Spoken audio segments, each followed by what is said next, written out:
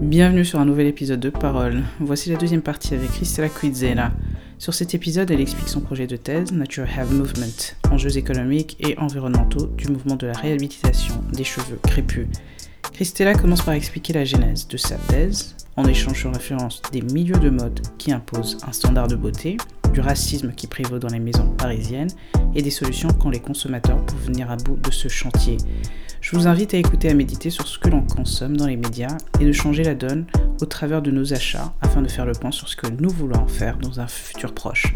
Changer la manière de consommer, à mon avis, pourrait aider à changer bien de mots qui sévissent dans nos sociétés. Je vous invite à vous abonner à Parole Podcast sur les différentes plateformes, laisser un commentaire, Parole Podcast sur Instagram, @ParolePodcast. Bonne écoute. Tu parlais de ton parcours naturaliste. Naturalista, je me dis. Naturalista, ouais, comme ça. Ouais. En fait, il a commencé en 2008 parce que il n'a pas été tout de suite d'un coup, mais d'abord j'avais des cheveux longs défrisés, j'avoue, quand même. Après, j'ai voulu couper parce que les cheveux longs, il fallait un changement. Et au fil du temps, je me rendais compte que les coupes courtes me plaisaient bien, mais si je pouvais aller encore plus loin, parce que la coupe courte défrisée avec toute cette culture de babyliss derrière, je me suis dit non, en fait, on enlève tout. J'ai rasé. C'est-à-dire quoi la culture de babyliss? Quand tu as les cheveux courts et que tu as une petite coupe, l'époque de Rihanna, quand elle faisait le side hair, Ouais. on ne pouvait pas juste sortir comme ça, il fallait quand même devant. Et je me rends compte que moi, en fait, mon entrée vers le monde naturel, en tout cas au niveau des cheveux, c'était pas du tout esthétique ou cosmétique, c'était vraiment le pratique. Je pense qu'à cette époque, je commençais déjà à être minimaliste sans y mettre le nom. Donc, j'ai demandé à un ami un soir de me raser la tête.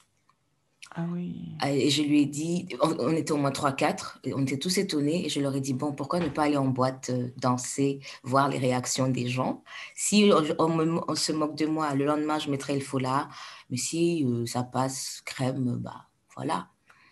Et les gens n'ont pas plus détesté ou apprécié, mais bon, en tout cas, moi, je me sentais à l'aise.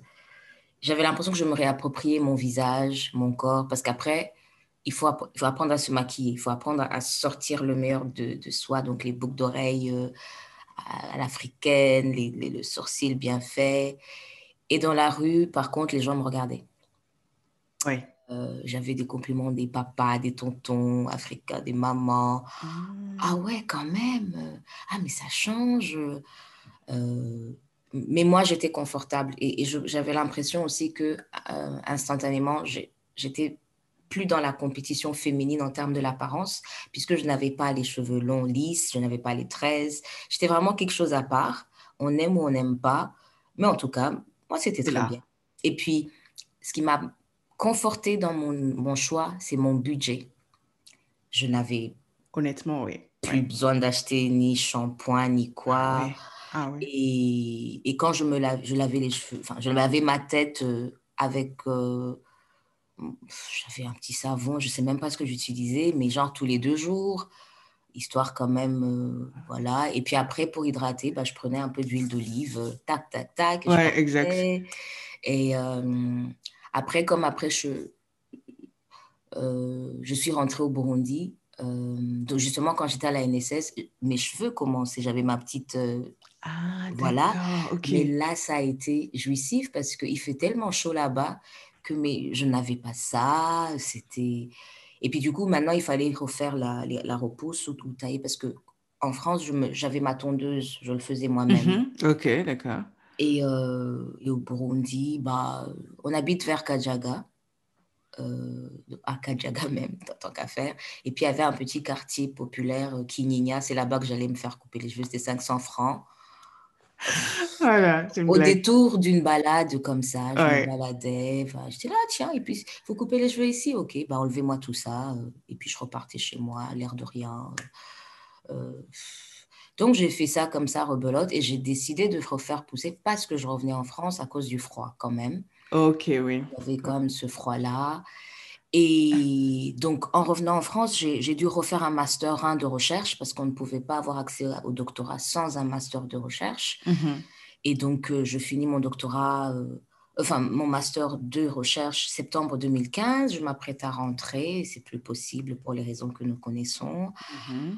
Parce que je me disais toujours, j'ai quand même envie de continuer à travailler sur le Burundi, mais il faut que j'y retourne pour récolter des données. Et donc là, mon sujet a un peu changé. Je tiens Ouais. à préciser que je n'avais pas du tout prévu de travailler sur les cheveux crépus. Pas du tout. C'est un hasard parce que j'arrive en France, j'entends mouvement Napi, mouvement Napi. J'ai dit, mais de quoi, c'est quoi le mouvement Napi dans les médias, les blogueuses, Ouais. les influenceuses. Et entre-temps, mes cheveux commencent à pousser un peu. Mais peut-être il y a une parenthèse que j'ai un peu oubliée. Avant de revenir en France, je me suis fait, enfin, j'ai fait une couleur un peu rouge bordeaux sur Ok. mes petites repousses. Et là, j'ai dû attendre 8 heures dans un salon de coiffure parce qu'il savait, parce que deux choses. Il y avait que le coiffeur et propriétaire du salon qui savait faire les mélanges pour avoir la couleur que je voulais. Et deuxièmement, on ne savait pas l'appliquer sur des cheveux crépus. En fait, les cheveux crépus, on ne savait pas. Ça, c'est Burundi 2014 à l'époque. En plus, c'était même pas de la grande coiffure. C'était juste, faites-moi une couleur pour un peu égayer mon visage. Et voilà, histoire d'être un peu féminine. Mais donc, j'ai attendu. Et c'est à ce moment-là, du coup, que j'ai commencé à faire mes petites observations. C'est comme ça que j'ai pu regarder qu'il y avait la section dreadlocks et que le staff qui était en charge, c'était que des hommes. Les femmes étaient un peu dans l'arrière du salon. Elles avaient ce que j'ai appelé des tâches manuelles un peu ingrates, Mhm. défaire les tresses, faire les shampoings, les tâches fatigantes ou tresser. Donc, elles vont avoir mal au poignet, mal au dos ou mal aux chevilles si elles sont debout, mais parce qu'elles n'ont pas accès à la technicité. Donc, les machines, les tondeuses. Donc, ça, c'était des petites choses que je regardais comme ça, un peu pour continuer mes observations au niveau de ce que j'avais vu en ville, dans les stands enfin, au niveau du marché central, dans les stands cosmétiques. Parce qu'à l'époque, franchement, je regardais sans savoir ce que j'allais en faire Ok. concrètement. Ou quand je disais que j'avais travaillé à la campagne, que j'allais dans les centres urbains des provinces, j'allais toujours aussi dans les sections beauté pour voir en disant, OK, Bujumbura, il se passe ça, mais qu'est-ce qui se passe à Gitega? Qu'est-ce qui se passe à Ouais. Ngozi? Ouais. Et donc, passer le premier choc de la présence des crèmes dépigmentantes à Bujumbura, je pense que m'en suis toujours pas remise de voir la même chose dans les centres urbains de nos provinces. Parce qu'on se dit souvent peut-être que la campagne va être préservée. Non, en fait, pas Oui. du tout. Hum, donc, en revenant en France, il fallait que j'adapte tout ça puisque je ne pouvais plus vraiment concrètement retourner au Burundi. Mais surtout, il fallait d'abord trouver un directeur de thèse. Euh, et un soir, justement, après avoir lavé mon shampoing, je me rappelle bien, c'était la gamme Garnier, L'Oréal, Carité Avocat. Je Mhm. suis très novice, j'ai acheté comme ça, je n'ai pas regardé derrière la liste des ingrédients. Vraiment, je prends un shampoing, je ne réfléchis pas. Sachant que quand j'avais les cheveux défrisés, j'avais tendance à utiliser ce shampoing-là. Mais quand même ayant les cheveux défrisés, je faisais toujours un bain d'huile, par exemple. J'en faisais toujours, parce que c'est ce que j'avais toujours vu faire à la maison. Euh, et donc, et j'ai commencé à avoir des démangeaisons sur le cuir chevelu. Je me suis dit, mais pourquoi ça me pique alors que je viens de laver mes cheveux? Est-ce que c'est l'eau calcaire, c'est l'eau chaude? Et donc, je commence un peu mes petites recherches vraiment à l'aventure sans savoir par où commencer. Mais d'emblée, je commence à regarder les infos anglophones, donc les YouTube, les YouTubeuses noires américaines. Et très tôt, je décide que je ne vais pas du tout regarder tous ces cheveux à la texture, les cheveux des Éthiopiennes, une partie des Éthiopiennes ou des Oui. Somaliennes, parce que quand même, je vois que c'est pas ce que j'ai. Donc, je cherche tout de suite des gens qui ont les cheveux comme moi. Et je ne savais pas qu'il y avait déjà cette histoire du 4C, 3, 4A, c'est-à-dire que dans le monde du mouvement NAPI, ils vont catégoriser en disant que les 4 ABC, c'est vraiment les cheveux, on va dire, crépus. Et 3 ABC, c'est ces peuples-là. Donc, soit les métis ou Ok. les gens de la Corne de l'Afrique. Enfin, là, vraiment, je grossis le trait. Et donc, et moi, déjà identifié mes problématiques, la sécheresse des produits, le cuir chevelu qui s'assèche vite quand il fait froid. euh, Parce que moi, ma peau, mon visage, c'est mon baromètre. Comme déjà, j'avais la peau qui tirait en hiver, toutes ces choses-là, je me suis dit, bon, pourquoi ce serait différent avec mon cuir chevelu? Et donc, les produits, en fait, et puis du coup, il y a deux choses au niveau du naturel. Il y a les cosmétiques naturels avec toutes les étapes, bain d'huile, shampoing, après shampoing, masque. Et puis il y a naturel parce qu'on va faire du fait maison nous-mêmes en mélangeant le miel, les œufs, la mayonnaise, des choses comme ça. Bah, moi, je suis plutôt vers la deuxième tranche parce que j'ai vraiment horreur de perdre mon temps, les shampoings. Et puis très tôt aussi, j'ai une gêne, c'est la question écologique au niveau de l'industrie du cosmétique, mais du point de vue africain. Parce que quand tu vois qu'en Afrique, on achète nos produits cosmétiques dans des pots en plastique, mais on va les jeter où après? Ouais. Puisqu'on n'a même pas de système réel de recyclage.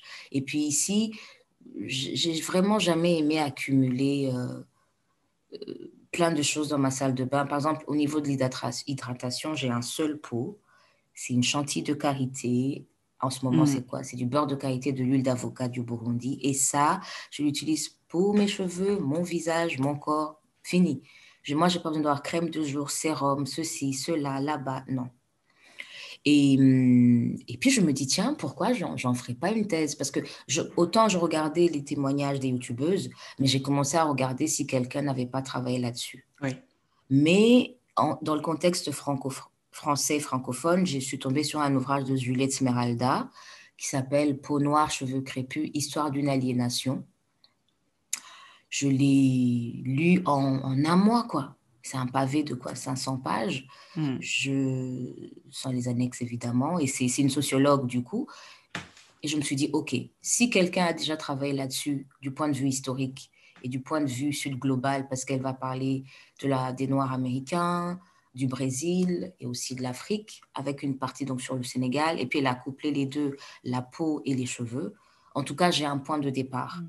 Ouais. Et donc, je cherche, et un soir, j'ai écrit... en tout cas, en ce moment, je travaille sur les enjeux sociaux, économiques et environnementaux du phénomène de réhabilitation des cheveux crépus en contexte mondialisé. Je fais une étude comparée entre la France et le Kenya. Ça, c'est les gros pôles. Mais en France, du coup, je vais regarder les communautés africaines subsahariennes et caribéennes. Et au Kenya, il y aura toute cette partie du Burundi. J'ai eu l'occasion d'aller en Centrafrique, j'aimerais l'aborder. J'aimerais aussi peut-être inclure le Sénégal. Donc, pour voir en fait, en termes de la marge et de la périphérie, ces gros géants, ces pays, la France, le Kenya, mais à côté, la dimension régionale pour voir les rapports de force. Donc, quand je cherche un directeur, une directrice de thèse, je savais même, ah oui, un autre point, je ne savais pas du tout comment on fait pour entrer en thèse. Oui. Je savais, les labos, les écoles doctorales, les stratégies pour apparemment avoir la meilleure direction. Je ne savais pas. Franchement, je suis allée à tâtonnement et j'ai écrit à 20 personnes un soir vers minuit, 1 heure du matin, un samedi, en me disant, bon, advienne que pourra. Si j'arrive à convaincre, très bien. Si j'arrive pas, on verra demain matin. Je me couche. Et puis 9 heures du matin, dimanche, je reçois un mail. Je me dis, bon, OK, bon, apparemment, ça a l'air. J'ai convaincu au moins une personne. Elle me dit, c'est une dame du coup, ma directrice de thèse actuelle, elle me dit, envoyez-moi votre dernier travail de recherche et si possible, rendez-vous mardi à Paris à midi, à la bibliothèque, je ne sais plus où, donc je ne connais pas Paris évidemment. Et puis, je ne travaille pas, hein, donc les ressources, on habite à Lyon. Donc, je n'ai même pas le temps d'acheter mon billet à l'avance, de le réserver, le convoiturage, tout ça. Donc, je lui envoie l'autre travail sur lequel j'ai fait sur le Burundi, c'est l'entrepreneuriat féminin en artisanat au Burundi. Elle m'envoie la réponse lundi matin en me disant, c'est un très bon travail, je vous attends mardi, je confirme. OK, allons. Donc, lundi soir, je prends le Flixbus Pour ceux qui ne Mhm. sont pas en France, je résume un peu. Bah, j'ai pris un bus de nuit pour Mhm. être sûre d'arriver à Paris à temps, au moins pour avoir 1 heure pour me perdre dans Paris et avant de trouver Ouais. cet endroit-là. Ah, Et, punaise. et donc, j'arrive devant elle, vraiment déboussolée, impressionnée, enfin, un peu à la ramasse, quoi. Je Mm. n'ai pas dormi, je suis très stressée parce que je n'ai qu'une chance. Si elle ne m'accepte pas, Ouais. je suis à la rue. Ouais. Euh, Elle me dit, par contre, je ne peux pas vous inscrire à l'EHESS, donc l'école des école des hautes sciences sociales. Je crois que c'est ça, mais en tout cas, c'est quelque chose d'assez prestigieux ici en France. Mhm. Je vous inscrirai à Rennes parce que c'est là-bas que je vais aller travailler maintenant. Donc, dans ma tête, madame, même si vous allez sur la planète Mars, ça va très bien. Je On se vous déplacer aux suis, je veux Comores. juste avoir une école doctorale. Ouais. Parce que mon ancienne directrice de mémoire qui m'avait aidée sur le travail précédent ne voulait pas me suivre dans ce projet si je n'avais pas de financement. Ok. Et donc, l'autre a accepté. Et donc, j'ai commencé ma thèse en travaillant à côté. Donc, la première année, vraiment, de thèse, j'y croyais pas. Moi-même, je ne Mm. croyais pas que je me disais, je ne disais jamais ce que je faisais parce que j'avais l'impression qu'il y avait le syndrome de l'imposteur. Je Mm. travaille sur les cheveux crépus. Moi-même, je ne sais pas ce que c'est au point d'en parler devant une audience universitaire.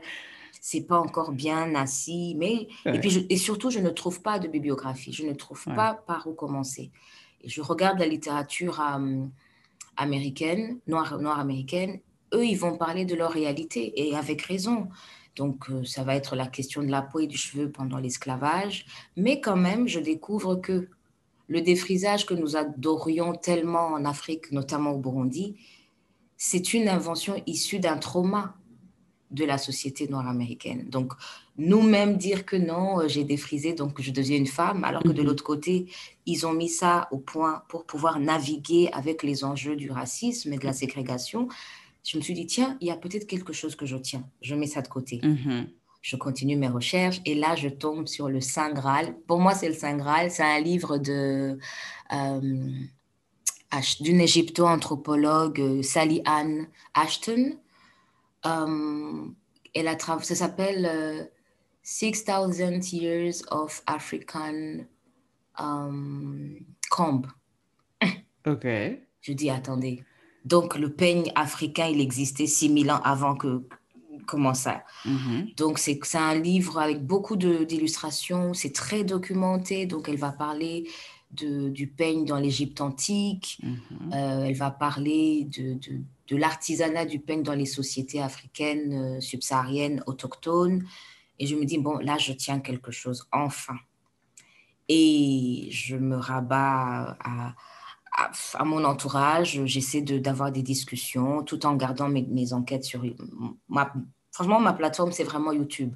Parce que Mhm. ce qui est intéressant avec YouTube, c'est que il y a 4 monde, on va dire, de ce mouvement, comment je les ai identifiés. C'est-à-dire qu'il y a les forces consommatrices, il y en a tellement, tu as les Ok. anglophones, les africaines, et puis il y a les forces transformatrices, c'est par exemple les pages YouTube des grandes marques, L'Oréal, Chez Ok. Monsieur, Ouais. et à l'époque, il y avait aussi une actrice que j'aime beaucoup, en tout cas, she's my hair girl, Mhm.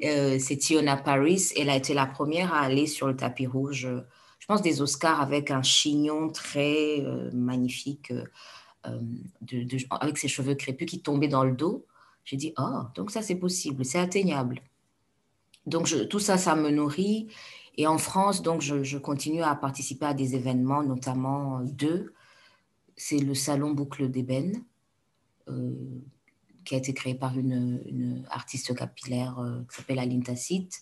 C'est à la fois une association et un salon de coiffure et donc un événement. Ok. Mhm. Et le deuxième, c'est le Natural Hair Movement qui a lieu chaque année en juin. Donc, j'y suis allée aussi. Et c'est là maintenant où je vois l'écosystème du milieu cosmétique, esthétique, noir en France. Sauf Mhm. qu'il y a énormément de marques américaines. Il y a une absence totale de la présence africaine, subsaharienne, parce que je me dis, mais en même temps, nous sommes le continent qui fournit les matières premières. Pourquoi on n'est pas représenté? Et là, du coup, je me dis, mais où sont les forces productrices?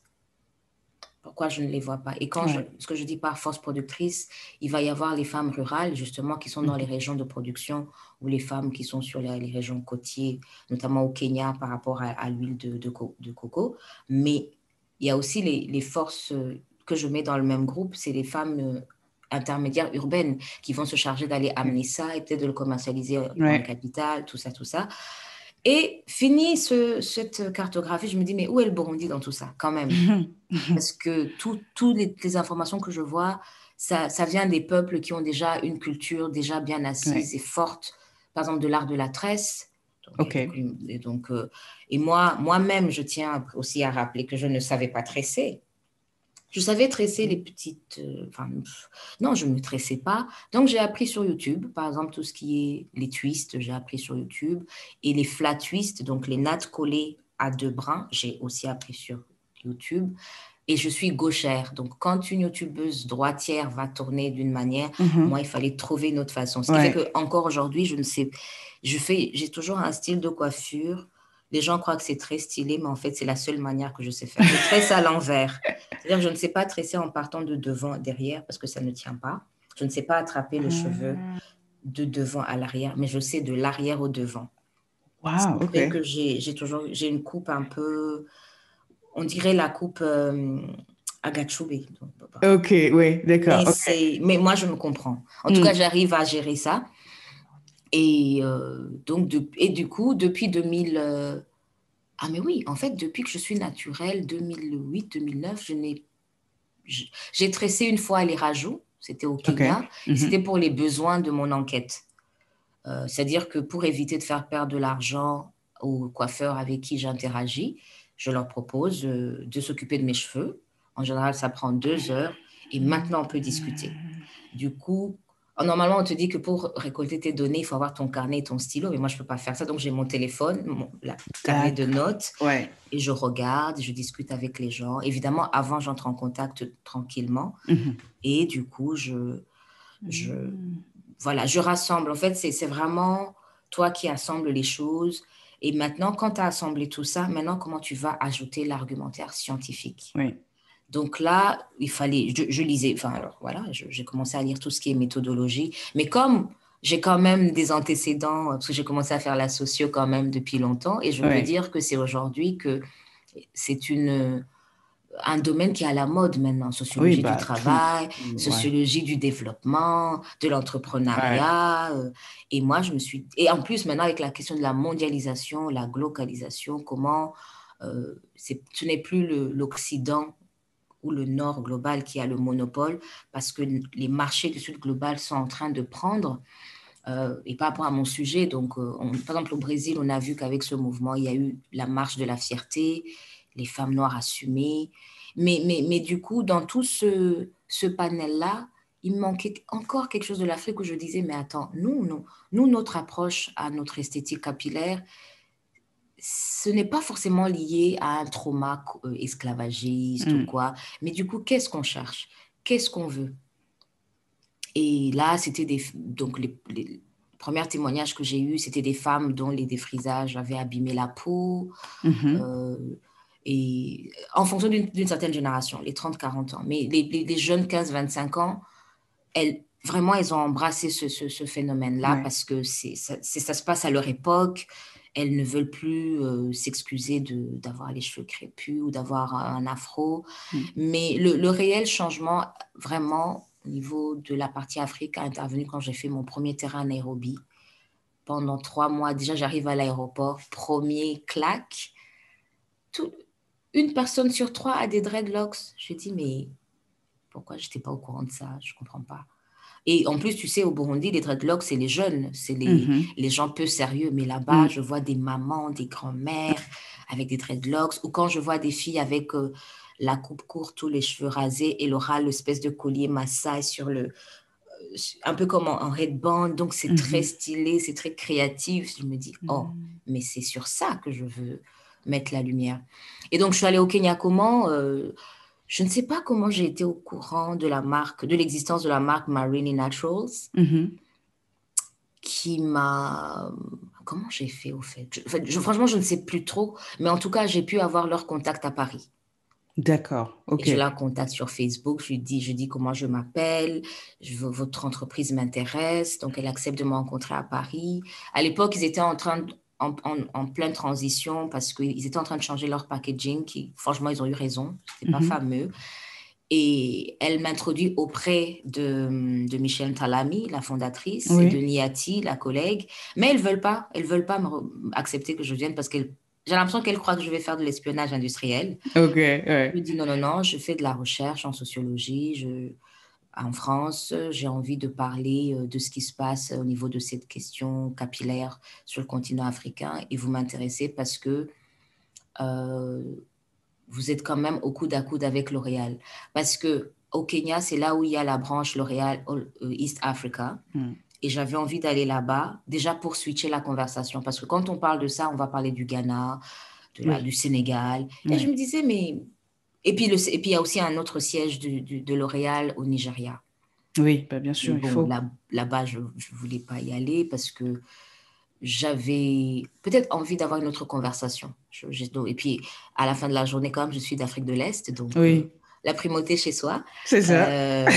Donc, et je pense aussi, j'espérais rencontrer quand même des communautés burundaises et rwandaises pour voir un peu D'accord, oui. comment ça s'organise, ce qui était le cas. Et aussi, j'avais une amie d'enfance qui pouvait m'accueillir et qui était justement en pleine transition parce qu'elle passait du défrisage au naturel au dreadlocks. Donc, je voulais aussi D'accord. voir comment elle vivait ça, Oui, un peu le parcours d'une naturaliste burundaise en terre kenyane. oui. Hmm. Voilà. Et j'ai été accueillie par le laboratoire français IFRA, Institut français de recherche, parce que c'est toujours mieux d'être accueilli par un labo sur place pour donner un peu de l'épaisseur Ok, scientifique à ce ok. travail-là. Mais, et puis, c'était une très bonne idée parce que c'est à ce moment-là, du coup, que j'ai pu rencontrer Monsieur Mngolora. Euh, Ah, ok, d'accord, Mimi oui. Ngolora, la bibliothèque historienne burundaise, on va dire, une des bibliothèques en tout cas. Hmm. Et du coup, il m'a accordé un entretien parce que je me suis rendu compte qu'il me manquait toute la partie historique de nos pratiques. Parce que mon postulat, c'est de dire, certes, la plupart des nations d'Afrique de l'Est, en tout cas une partie du Kenya, le Burundi, le Rwanda, nous n'avons pas une culture de la tresse. Mais ça ne veut pas dire que nous n'avons pas de patrimoine cosméto-esthétique. Et j'ai construit ça donc autour du beurre de vache, Mhm. autour de ces pratiques des dreadlocks ou sage pendant la petite enfance, post-adolescence. Euh, et toutes ces étapes, un peu comme si c'était des initiations cosméto-esthétiques où Mhm. quand une jeune fille est pubère, on va lui enlever ses cheveux et on va enduire sa tête de beurre de vache. Et quand il faudra se marier et qu'elle aura son premier enfant, donc elle va commencer à porter le headband informant sur le nombre d'enfants qu'elle a. Et j'avais envie vraiment de parler de ça. Et je me disais aussi, bon, mes derniers travaux sur le Burundi, c'était un peu tristounet quand même. Oui. Il faut maintenant montrer Bien. que nous sommes une nation riche en Hmm. culture et ancienne. Et, et aussi, je crois que tout au long de mes discussions avec l'équipe qui me dirige, on me disait, mais quand même, vous êtes burundaise et vous vous dites vous-même adepte de ce mouvement-là. En tout cas, vous portez vos cheveux naturels. Pourquoi vous ne parlez pas de vous? Et je leur ai dit, mais par un souci d'objectivité, parce que si je m'implique moi-même, peut-être qu'à un moment, je serai subjective. Et ils m'ont dit, mais justement, peut-être que partir de vous, discuter de votre position de chercheur et de femme qui a ces cheveux-là, ça peut être intéressant en termes de complexité à votre travail. Et donc là, vraiment, je me suis mise à fond. J'ai intégré le groupe Buja Naturalista sur WhatsApp.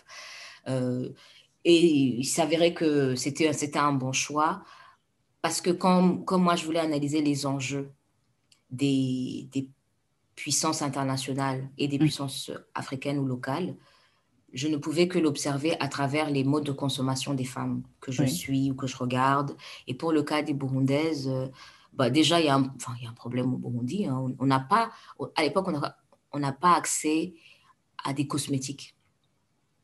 On n'en a pas. Donc, en tout cas, quand je vois les marques qui sont citées, donc il y aura évidemment Marini, Kenya, Kentaro de l'Ouganda. Sinon, toutes les personnes qui peuvent sortir, ils vont acheter ou se faire envoyer ça de l'étranger. Et à Ok. l'époque, il y avait encore un point de distribution des produits de L'Oréal au Burundi. Par contre, sachant que j'avais vécu quelques années auparavant, ma question c'était de dire, mais pourquoi vous ne parlez pas de l'huile d'avocat? Pourquoi vous n'utilisez pas les huiles, même l'huile d'arachide, même l'huile de coton? Enfin, je veux dire, nous avons des choses, mais il faut y mettre un petit peu plus de travail parce que ce ne sont pas des produits finis. C'est Hmm. vous-même qui allez faire vos petits mélanges. Mais Ouais, nous avons un excellent miel. S'il y a ouais, vraiment quelque chose dont on peut être fier au Burundi, c'est quand même cet écosystème fertile, écologique. Donc, nous avons des bons produits naturels, en tout cas des ouais, matières premières naturelles où on peut faire nos petits mélanges. Euh, il y avait aussi le monopole de l'huile d'olive pour les gens qui peuvent l'acheter chez Wege ou d'autres supermarchés. Euh, et je me suis dit, en fait, il y a vraiment une méconnaissance de nos patrimoines ouais. parce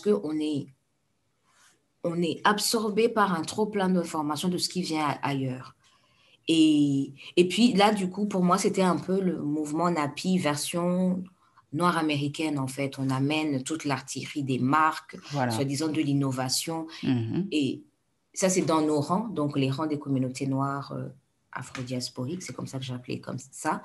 Après, il y a quand même ce gros chapeau au-dessus qui est L'Oréal, parce que quand même, quand Ouais. on sait que L'Oréal a racheté la marque Dark and Lovely, donc quand on achète Dark and Lovely, on croit à la limite qu'on est en train d'acheter dans D'enrichir une à... marque noire, mais en fait non. Ouais. Donc ils ont Non. racheté ça depuis les années 50. Donc il y avait moi toutes ces questions-là. Et en ayant pu obtenir quelques informations à partir de L'Oréal East Africa, alors là je me suis dit, mais en fait je vais rester dans cette ligne droite. Ok. Maintenant, c'est de ça dont je veux parler. Et voilà, en tout cas, en ce moment, j'en suis à Le ça. travail est dur et tendu. Alors, moi, je suis interpellée par deux choses de ce que tu as dit, c'est-à-dire tout le processus de ce que j'ai vu au Burundi, et c'est surtout, c'est un regard, hein, un regard. En fait, quand tu es dans un environnement, tu arrives à te poser et à regarder, à te rendre compte. Mm, Je reviens un tout petit peu parce que tu as dit sur les produits de dépigmentation. mhm. Tu vois, ça, c'est le gros de ce qui m'anime, je pense, c'est de dire, Oui. explique-nous Mhm. pourquoi, de ton avis, de ce que tu as vu sur le territoire burundais, du coup, Oui.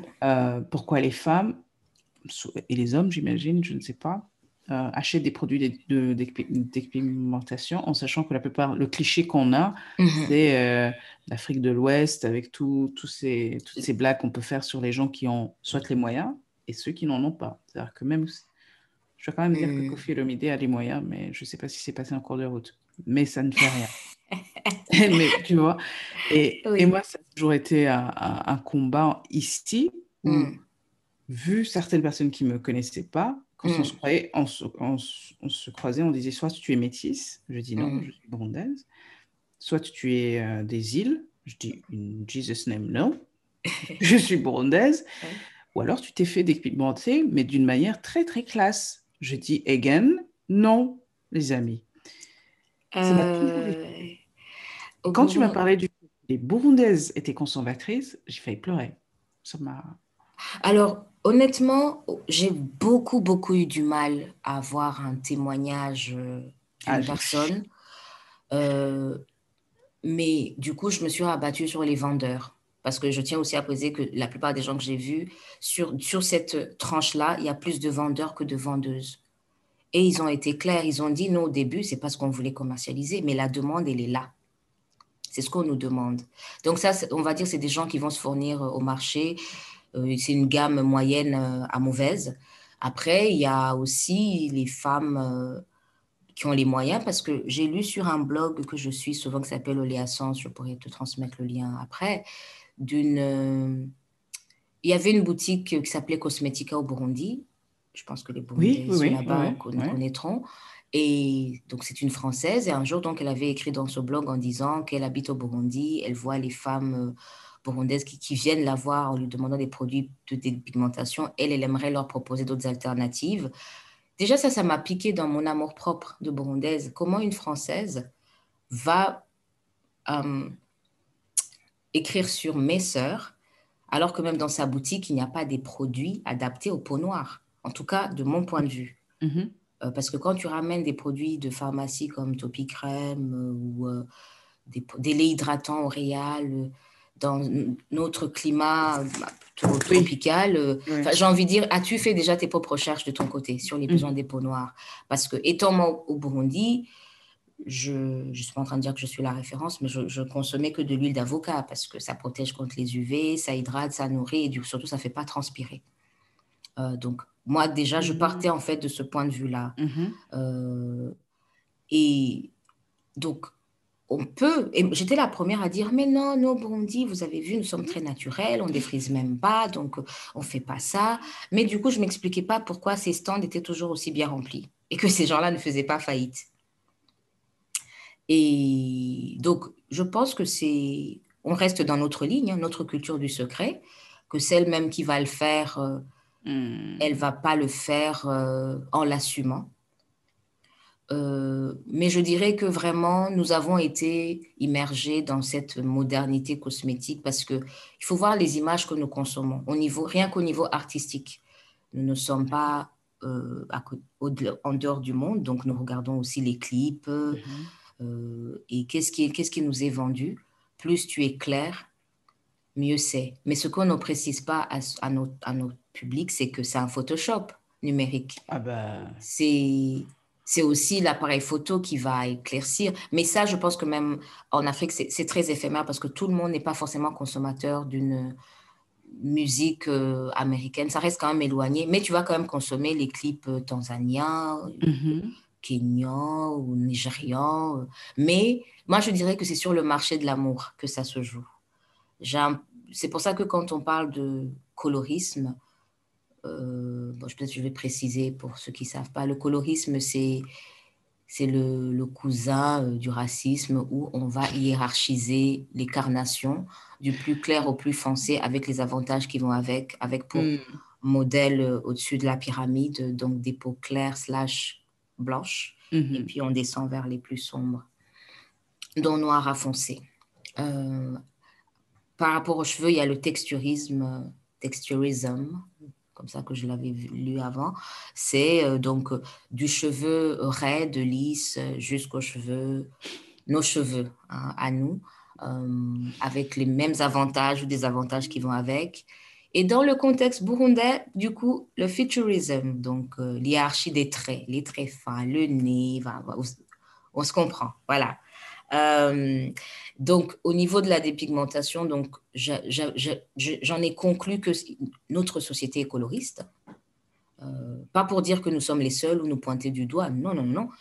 Le C'est que monde ça des existe. coloristes, ça existe. Mais on ne l'identifie pas comme tel.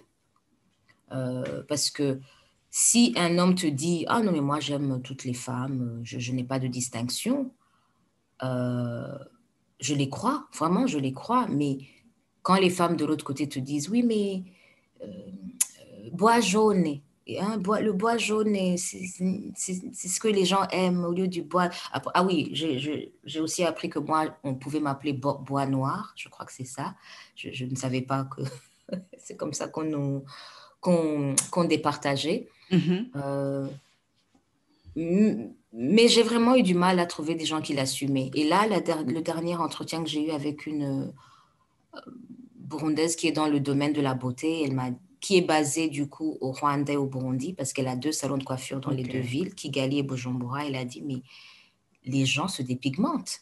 Ce n'est pas un jeu. Ils viennent même, ils vous demandent ça. Et ou comme elle propose des savons pour la peau, on lui dit, mais t'es sûr qu'il n'y a rien dedans pour éclaircir mais il faut aussi nuancer. Elle ne se lève pas le matin en disant, je vais me dépigmenter pour être jolie. Non, souvent, la première étape, c'est de nettoyer ma peau. C'est-à-dire peut-être enlever les taches d'acné, les taches de soleil ou d'hyperpigmentation. Elles veulent vraiment régler un problème à la base de ce que j'ai appelé santé esthétique ou santé cosmétique. Voilà. Et puis après, il y a un engrenage. Toutes ne sont pas comme ça, c'est sûr, mais j'aimerais vraiment Mhm. pas que ça, on le mette de côté parce que moi, ce qui m'anime dans mon travail, vraiment, c'est la question de la santé. On peut faire tout ce qu'on veut, mais quand il y a un souci sanitaire et un problème surtout de transmission, parce que une petite fille qui verra sa mère avoir des comportements euh, complexe au niveau de sa peau et de ses Ouais. cheveux, Mm. elle va grandir avec ça. Un petit garçon qui verra sa mère qui fait tout ça, ou qui verra... En tout cas, les enfants nous voient et Ouais. ils reproduisent par Ouais. mimétisme. Euh, donc, je me base sur ces stands-là parce que je me dis que ça n'avance, les gens ne se fourniraient pas à Dubaï où tous ces Asiatiques ne jetteraient pas tous leurs mauvais produits s'il n'y avait pas une demande. Ou alors, si la demande n'y était pas comme au niveau d'autres pays, ils l'ont nourri. Il y a quand même un marketing pour Mm. amener les gens à Ouais. adhérer. Euh, Alors, moi, et puis, il y a aussi toutes ces femmes qui ont les moyens qui ne vont plus se dépigmenter à travers les crèmes, mais à Mhm. travers l'injection. Les injections. Parce que là, avec les injections, ça se fait très bien.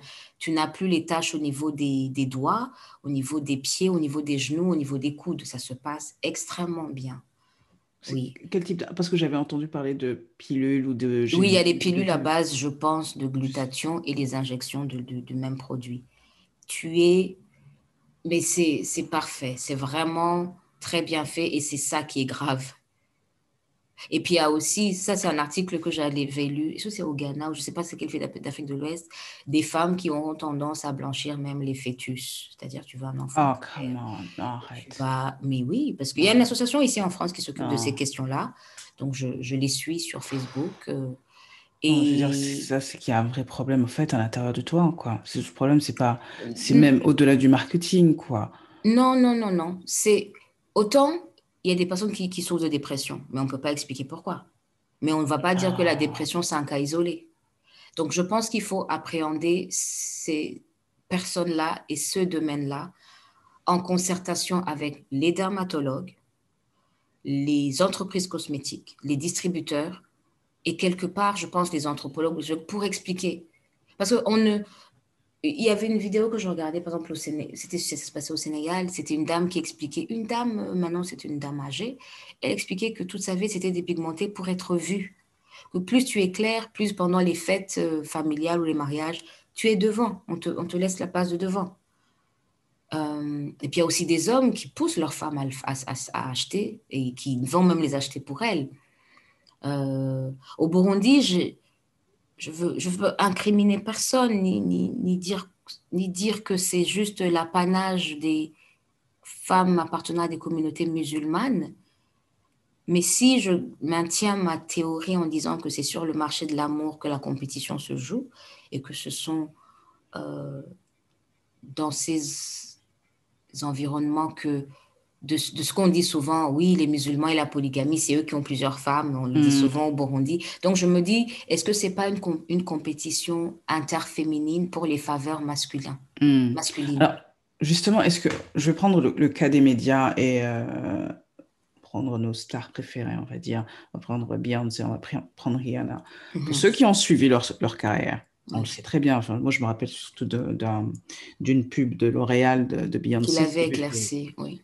Oh, qu'il avait éclairci, elle était d'accord, hein. Je veux dire, à un moment, il faut qu'on arrête de dire c'est L'Oréal ou c'est Louis Vuitton qui l'ont fait faire. Elle a vu la publicité, elle était d'accord, elle-même se pigmente apparemment. Je dis ça Hmm. par rapport à ce que j'ai entendu dans les milieux models. Oui, oui. Et donc, on me dit la même chose. Mais regardez, là, c'est la même chose et tout. Je me dis, OK, moi, c'est pour ça que je peux pas ma vie africaine ne peut pas refléter les problèmes du racisme américain. Du Mhm. coup, je me détache avec une certaine... Je prends vraiment de la distance par rapport à ça. Oui. Je, toi et moi, on est en France. Quand tu parles Hmm. avec les personnes, les femmes des îles, moi, c'est les personnes qui m'irritent le plus quand on a des... Pardon, les plus stressés, hein, pas les gens normaux. Hmm. Hmm. Mais les femmes qui sont vraiment dans cette espèce de non, tu as une texture qui commence à... Moi, j'ai quand même quelqu'un qui m'a insulté dans un Mhm. salon de coiffure. J'étais avec mon coiffeur congolais. À un moment, on était ébahis, Mhm. abasourdis. La dame m'explique, et c'était en plus à l'époque de DSK, elle m'explique, elle me dit, mais toi, tu es métisse. Je dis, non, j'ai pas prouvé qui sont mes parents. Un, mais deux. Hmm. Je me dis, bon, madame, tu as un problème. Et donc, sa fille est dans le salon de coiffure. Sa Mhm. fille est plus française qu'elle. Elle doit être créole, enfin, Oui, oui, oui, tu oui. vois. Je me dis, donc, tu es en train de dire à ta fille qui est T'oublies Plus trop, lui. foncé. Plus foncé que Eh, toi. oui, Tu oui, oui. vois? Marron. Voilà, marrant-ish, vraiment. Hmm. Elle est en train de m'expliquer. C'est-à-dire qu'elle m'a agressé pendant 30 minutes et j'ai dû dire au coiffeur, je lui ai dit, écoute, explique-lui que soit je vais la claquer ou on va s'arrêter là. Hmm. Que elle a simulé, expliqué que en gros, soit je ne connaissais pas mon père ou Oh. oui, parce que cette texture de peau que j'ai n'est pas d'Afrique. Je dis, mais madame, vous avez un problème. C'est-à-dire qu'à un moment, je suis sortie du corps de, j'ai passé une dizaine d'années. Je dis, mais madame, vous avez un problème, au fait. Elle dit, non, mais non. Et elle veut me toucher la peau. Mais le cliché, quand on dit, Hmm. le blanc a voulu toucher ma peau, j'ai dit, mais moi, le racisme que j'ai connu, ce n'était pas à partir des blancs. C'est au travers des gens des îles, Hmm. tu vois. Et je regarde cette fille, j'ai envie de pleurer en même temps. Et on se regarde avec le coiffeur, on se dit, mais est-ce qu'elle entend ce qu'elle dit? Ouais. Tu vois? Et vraiment, c'est-à-dire que j'ai... Non, là, ça m'a vraiment... J'ai été tellement mal. Je me suis dit, oui, si on prend que la majorité de ces personnes-là ont vécu un traumatisme qui n'est toujours pas guéri. Hmm. L'Afrique gère d'autres problèmes. Je vais prendre l'Afrique de l'Est. Hmm. Ouais, chez nous. Les Éthiopiens, moi, pour avoir vécu avec pas mal d'Éthiopiennes, j'ai vu les Éthiopiennes. Mais Hmm. qu'est-ce qu'elles sont foutes que tu lui dises que... Elle dit, non, non, non, moi, je sais où je vais et je sais d'où je viens. Donc, je vais utiliser l'huile de vache, pas Ouais, le le beurre beurre de vache. Oui, oui. qui pue, hein, on va pas se mentir, mais qui est Oui, hyper efficace. oui, oui. C'est-à-dire que ces demoiselles prennent 2 heures au moins par jour. Oui, 2 heures par jour. Ah, j'ai pas ce temps. On va pas se oui, mentir, c'est pour ça que je suis stressée, hein. oui. Donc, mais il y a un certain, c'est-à-dire ça fait partie de la culture, ça fait partie du truc. Hmm. Est-ce que c'est pas à force, je vais partir de la génération de mes parents, Mhm. de s'être imprégné, moi mon père il a étudié aux États-Unis, ma mère elle a voyagé, enfin, de s'imprégner de ces cultures américano-caribéenne, comme tu peux le dire, et de Hmm. dire Black Power is me. Je dis, mais Black Power, mais comment tu veux que je t'explique? Le premier Burundais président, c'est un blanc, c'est un noir, parce que c'est un Burundais. Moi, j'ai pas ce problème de Obama qui est président. Et c'est ça aussi quand je parle de.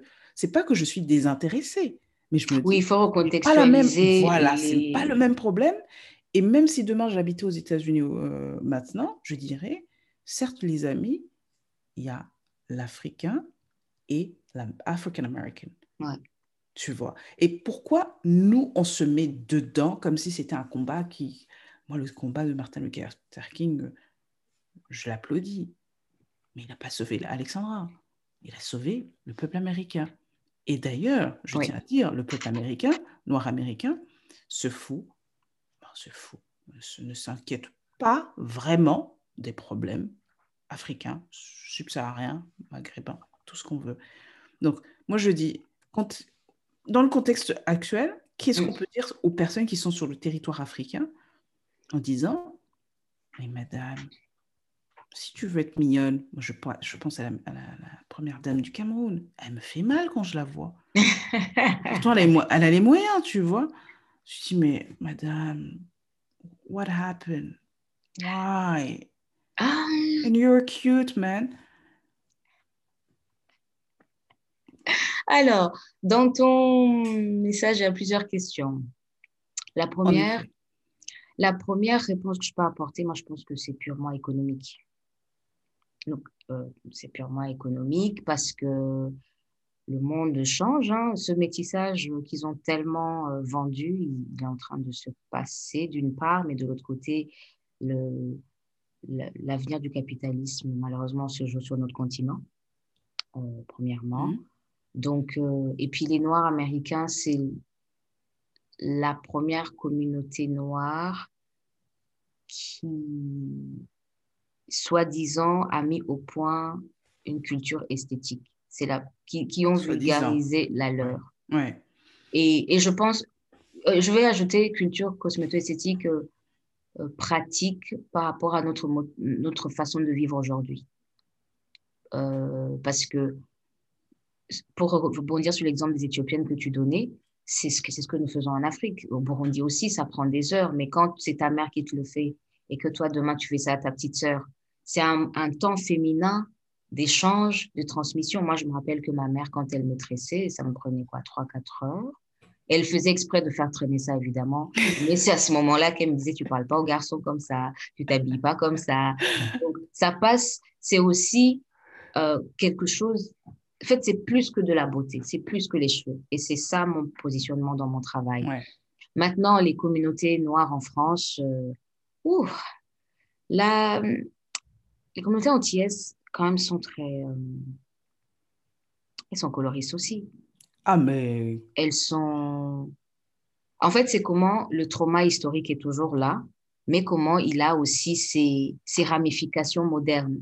C'est-à-dire que cette femme qui t'a parlé, elle n'a pas du tout vécu l'esclavage, mais il y a encore cette culture de, par exemple, de peau chapée. Peau chapée, ça veut dire peau échappée à la malédiction. C'est-à-dire que toi, en fait, ta Oh, peau est échappée parce qu'elle échappe à la malédiction d'être noire.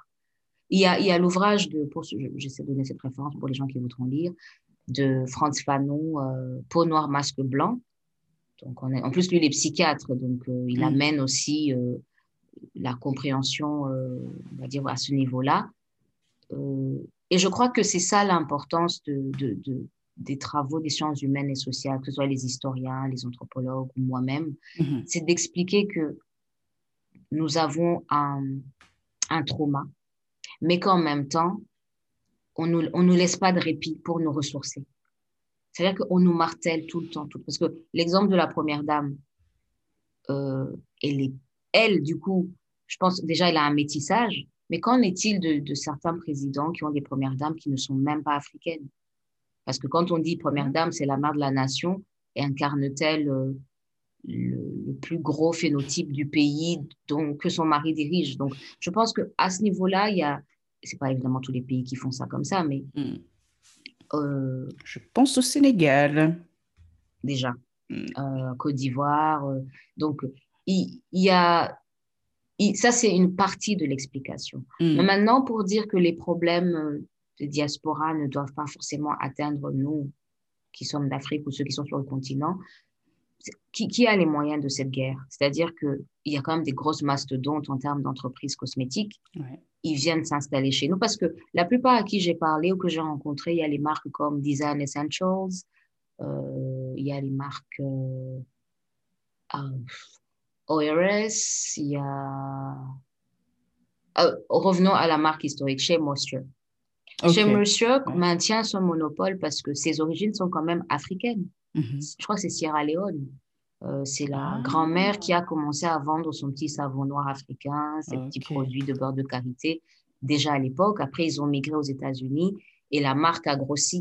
Donc, même sur D'accord. leur site, ils tiennent beaucoup à ça, du genre, Ok. vous savez, nous sommes des vôtres, même si nous sommes de l'autre côté. Hmm.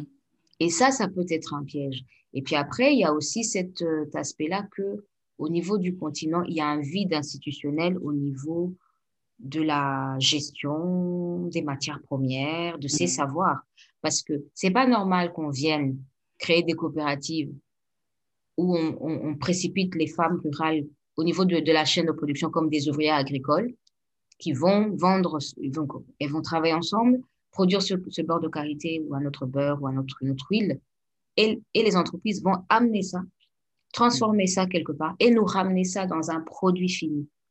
Donc, moi, ce que j'ai envie de dire quand on parlait hier d'entrepreneuriat, on a besoin de cosmétologues, de chimistes, de dermatos, d'esthéticiennes, de toutes les bonnes volontés qui peuvent occuper le terrain pour inverser la tendance. Ouais. Parce qu'il ne suffit pas, je pense, de dire, ah, mais ils nous envahissent, ils font ci, ils font ça. Oui, mais quand on t'envahit, tu es où?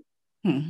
C'est ça, surtout en Donc, 2021, quoi. voilà. Et puis aussi, nous avons intériorisé, par exemple, ce que tu as dit tout à l'heure, le beurre de vache, moi, je l'utilise tous les jours, enfin, à chaque routine de shampoing, en tout cas. Mhm. Euh, je pense qu'à un moment, il faut être une consommatrice, il faut être consommateur. Tu prends une décision en disant, OK, moi, dans mon cas, par exemple, le beurre de vache, vraiment, pour ceux qui disent que le beurre de karité sent, ils n'ont pas senti le beurre de vache. Ah non, vraiment pas. Ah ouais, non. Ah, c'est... Et le beurre de vache, moi, je l'utilise, je peux cuisiner un peu avec, mais le plus gros, c'est plus pour mes cheveux. Mhm. Mais je vais le mélanger avec l'huile d'olive pour le rendre un peu onctueux Ouais. parce qu'il est assez dur. Et je vais l'appliquer sur mon cuir chevelu et Mhm. toute la longueur de mes cheveux. Là, j'ai mes cheveux qui arrivent un peu presque au milieu du dos, presque.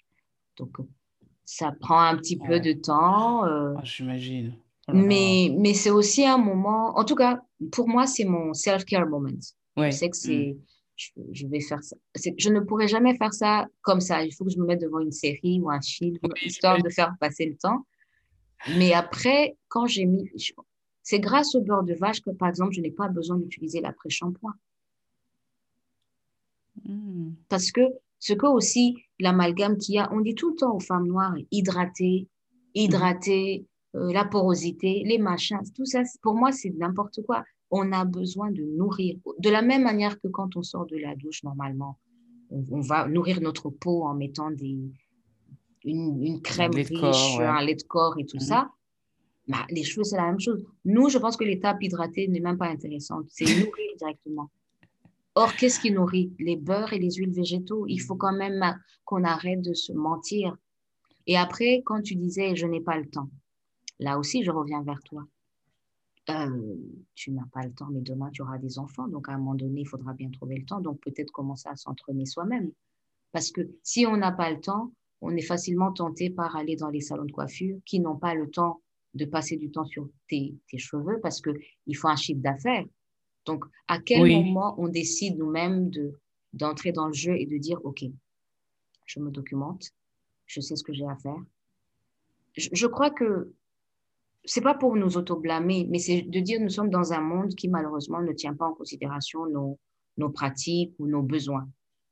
Mais dans les cultures africaines, la beauté, s'habiller, enfin, l'art de se sublimer n'a jamais été une contrainte.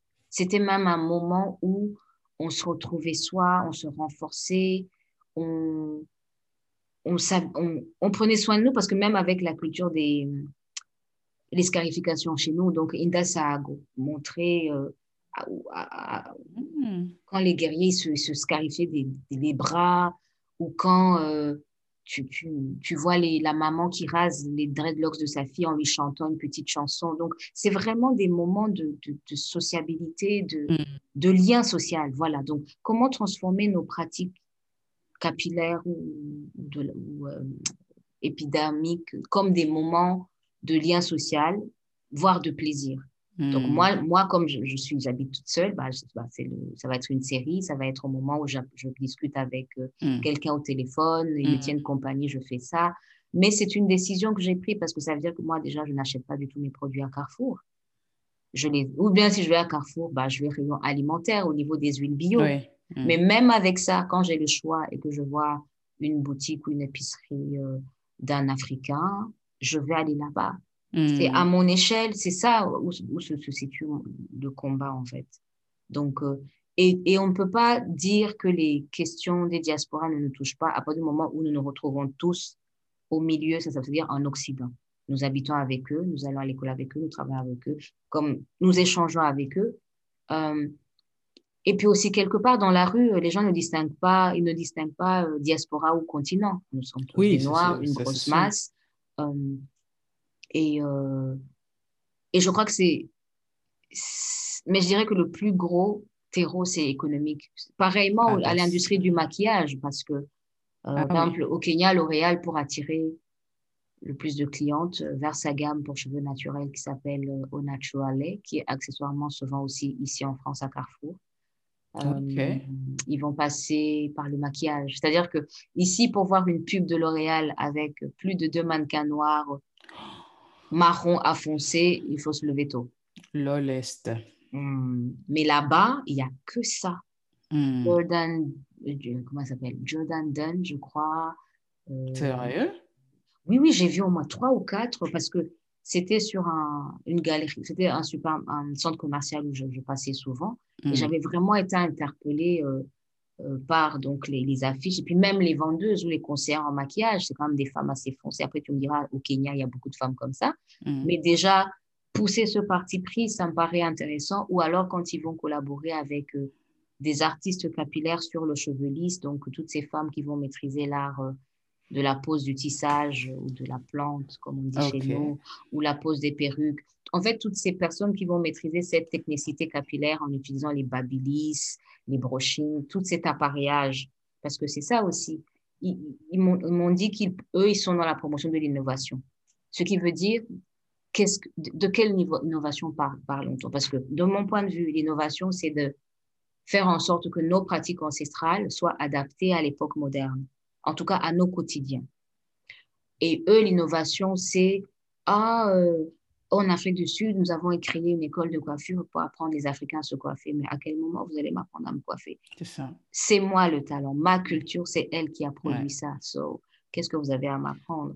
Est-ce que là, justement, attends, puisque eux ne connaissent pas le terreau africain, ils se disent, bah écoute, ça a marché aux États-Unis, ça marche comme ça, donc qu'est-ce que tu veux que je te dise? Tu es là, je te explique comment ça marche ta peau. Moi, s'il y a quelqu'un qui vient qui me dit, Alex, ta peau, elle réagit comme ça, ou j'ai envie de rigoler. Mais Mm, puisque ça a marché ailleurs et qu'ils se sont rendus compte que eux n'avaient pas justement ce, en termes historiques, ils n'ont pas ce savoir, en tout cas ça a été brisé quelque part, et mm. qu'ils arrivent au Kenya et qu'ils se disent ça peut marcher. Bon, je ne sais pas si ça va être successful parce que ça doit être drôle quand même d'aller chez les Maasai, de leur dire bien je vais te montrer comment on va tresser tes cheveux.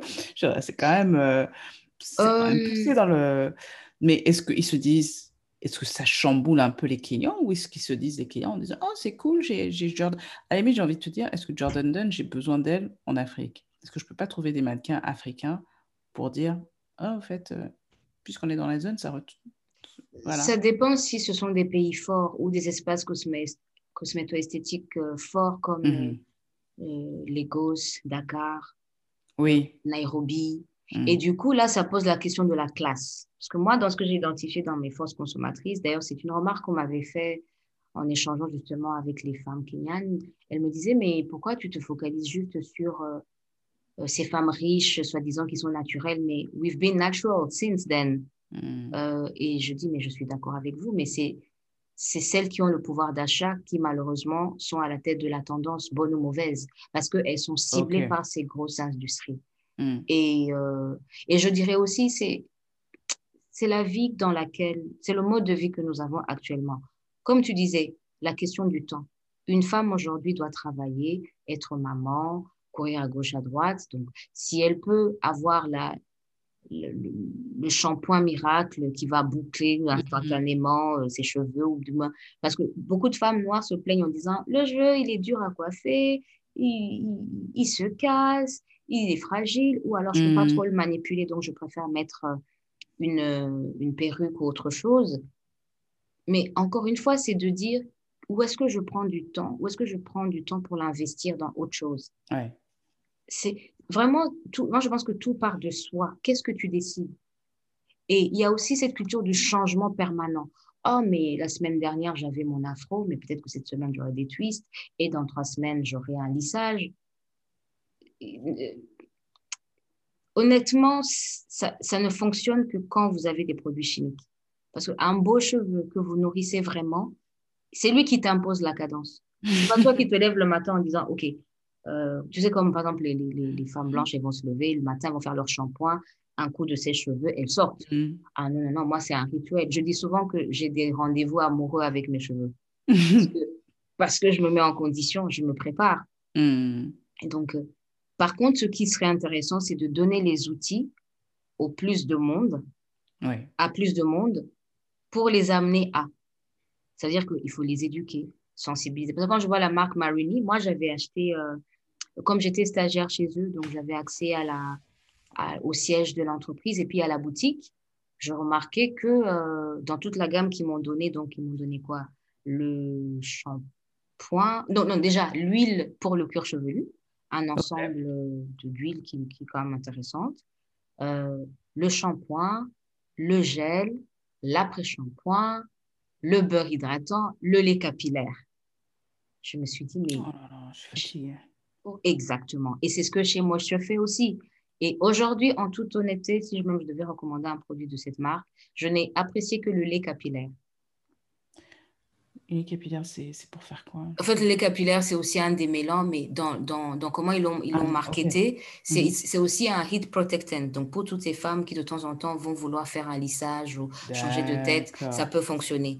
Mais Ok. moi, vu que ma ligne, en tant que consommatrice, enfin, que femme naturalista lambda, Mhm. c'est des tresses. Moi, je me tresse les 3 quarts de Ah, l'année ok, parce qu'il d'accord. faut que je protège mes cheveux à cause du froid. Mhm. Et puis, le matin, je travaille à 8 heures, j'ai peut-être pas le temps de ceci, cela. Mhm. Et c'est aussi quelque chose que j'aimerais dire à ton audience, notamment qui sont au Canada ou en Occident, c'est vraiment de la bienveillance. Nous vivons quand même 6 mois, 6 à 8 mois d'hiver.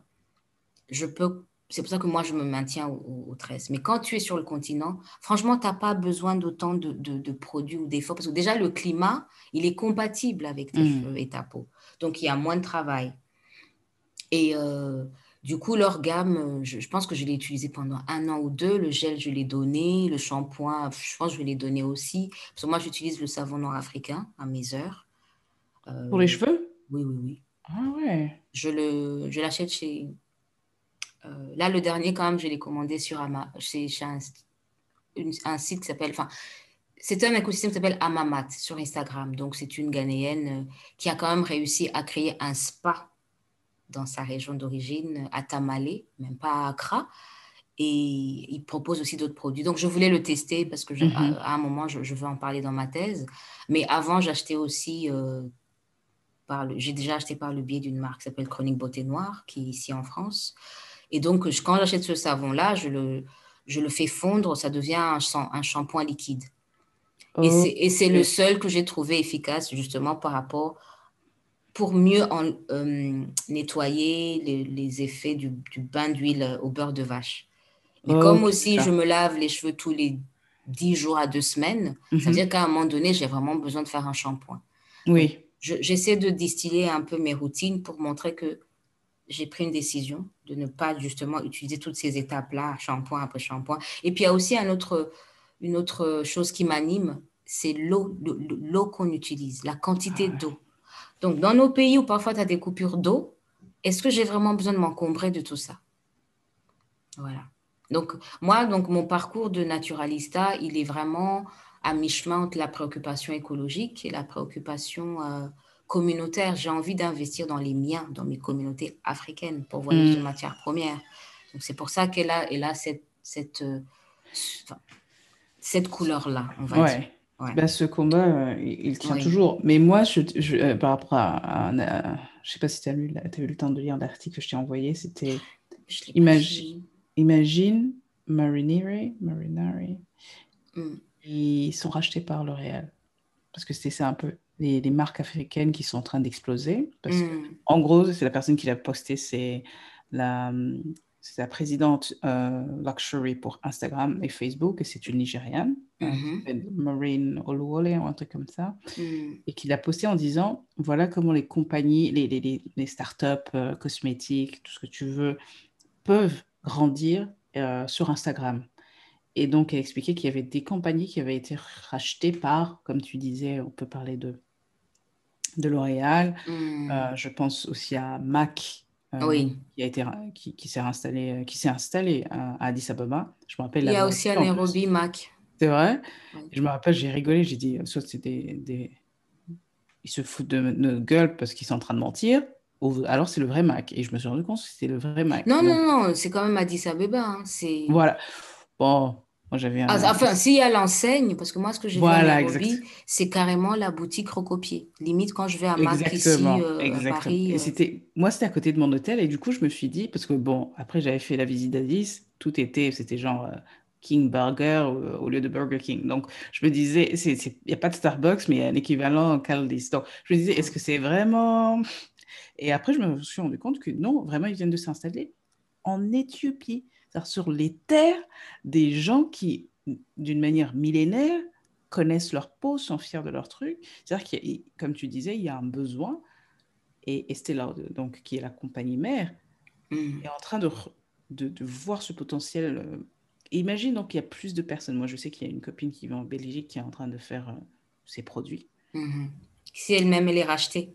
Et si elle-même demain elle est rachetée, qu'est-ce que nous, On peut je ne veux pas faire, en dire fait, communauté afro, parce que je veux dire, nous en tant qu'Africains, on va se dire, ah, je t'applaudis, franchement, mais c'était là, super, tu as créé ta boîte, parce qu'à la fin de la journée, tu fais ce que tu veux au fait de ta boîte. Si oui. en vision N+2, tu voulais à vendre à Mac ou à Facebook, tu vois? Euh, alors, déjà, je vais te décourager un peu. Je ne peux même pas dire que le chemin est long. En fait, on n'est même pas encore parti. Et je ne sais pas quand on partira. Positif tout Voilà. ça. That being said, Voilà. euh, je dirais que Il faut, il faut qu'on prenne conscience que nous sommes dans une guerre économique. Qu'on arrête vraiment de dire, oh non, mais chacun fait ce qu'il veut et puis c'est mon choix, voilà. Oui, chacun fait ce qu'il veut, mais ça revient toujours à qu'est-ce qu'on veut en tant que ressortissant africain des pays voilà, concernés. C'est-à-dire, Marini, elle m'expliquait qu'avant de tendre vers un marketing purement commercial, elle a d'abord fait un marketing social. Éduquer les gens à n'achetez pas ce qui vient de l'étranger. Nous, on est là et on est moins cher sur le marché. Investissez en nous. Et c'est là qu'on mesure le degré de patriotisme. Parce que les Kenyans, franchement, je les trouvais très patriotes. Ils le disent, ils l'assument, malgré le stand de maquillage de Marini, ils achetaient d'autres cosmétiques kenyans. Ok, Est-ce d'accord. que c'est, Ouais. j'ai oublié le nom, c'est Zuri. Je ne me rappelle pas du nom, mais c'est une femme kenyane qui a créé cette boîte.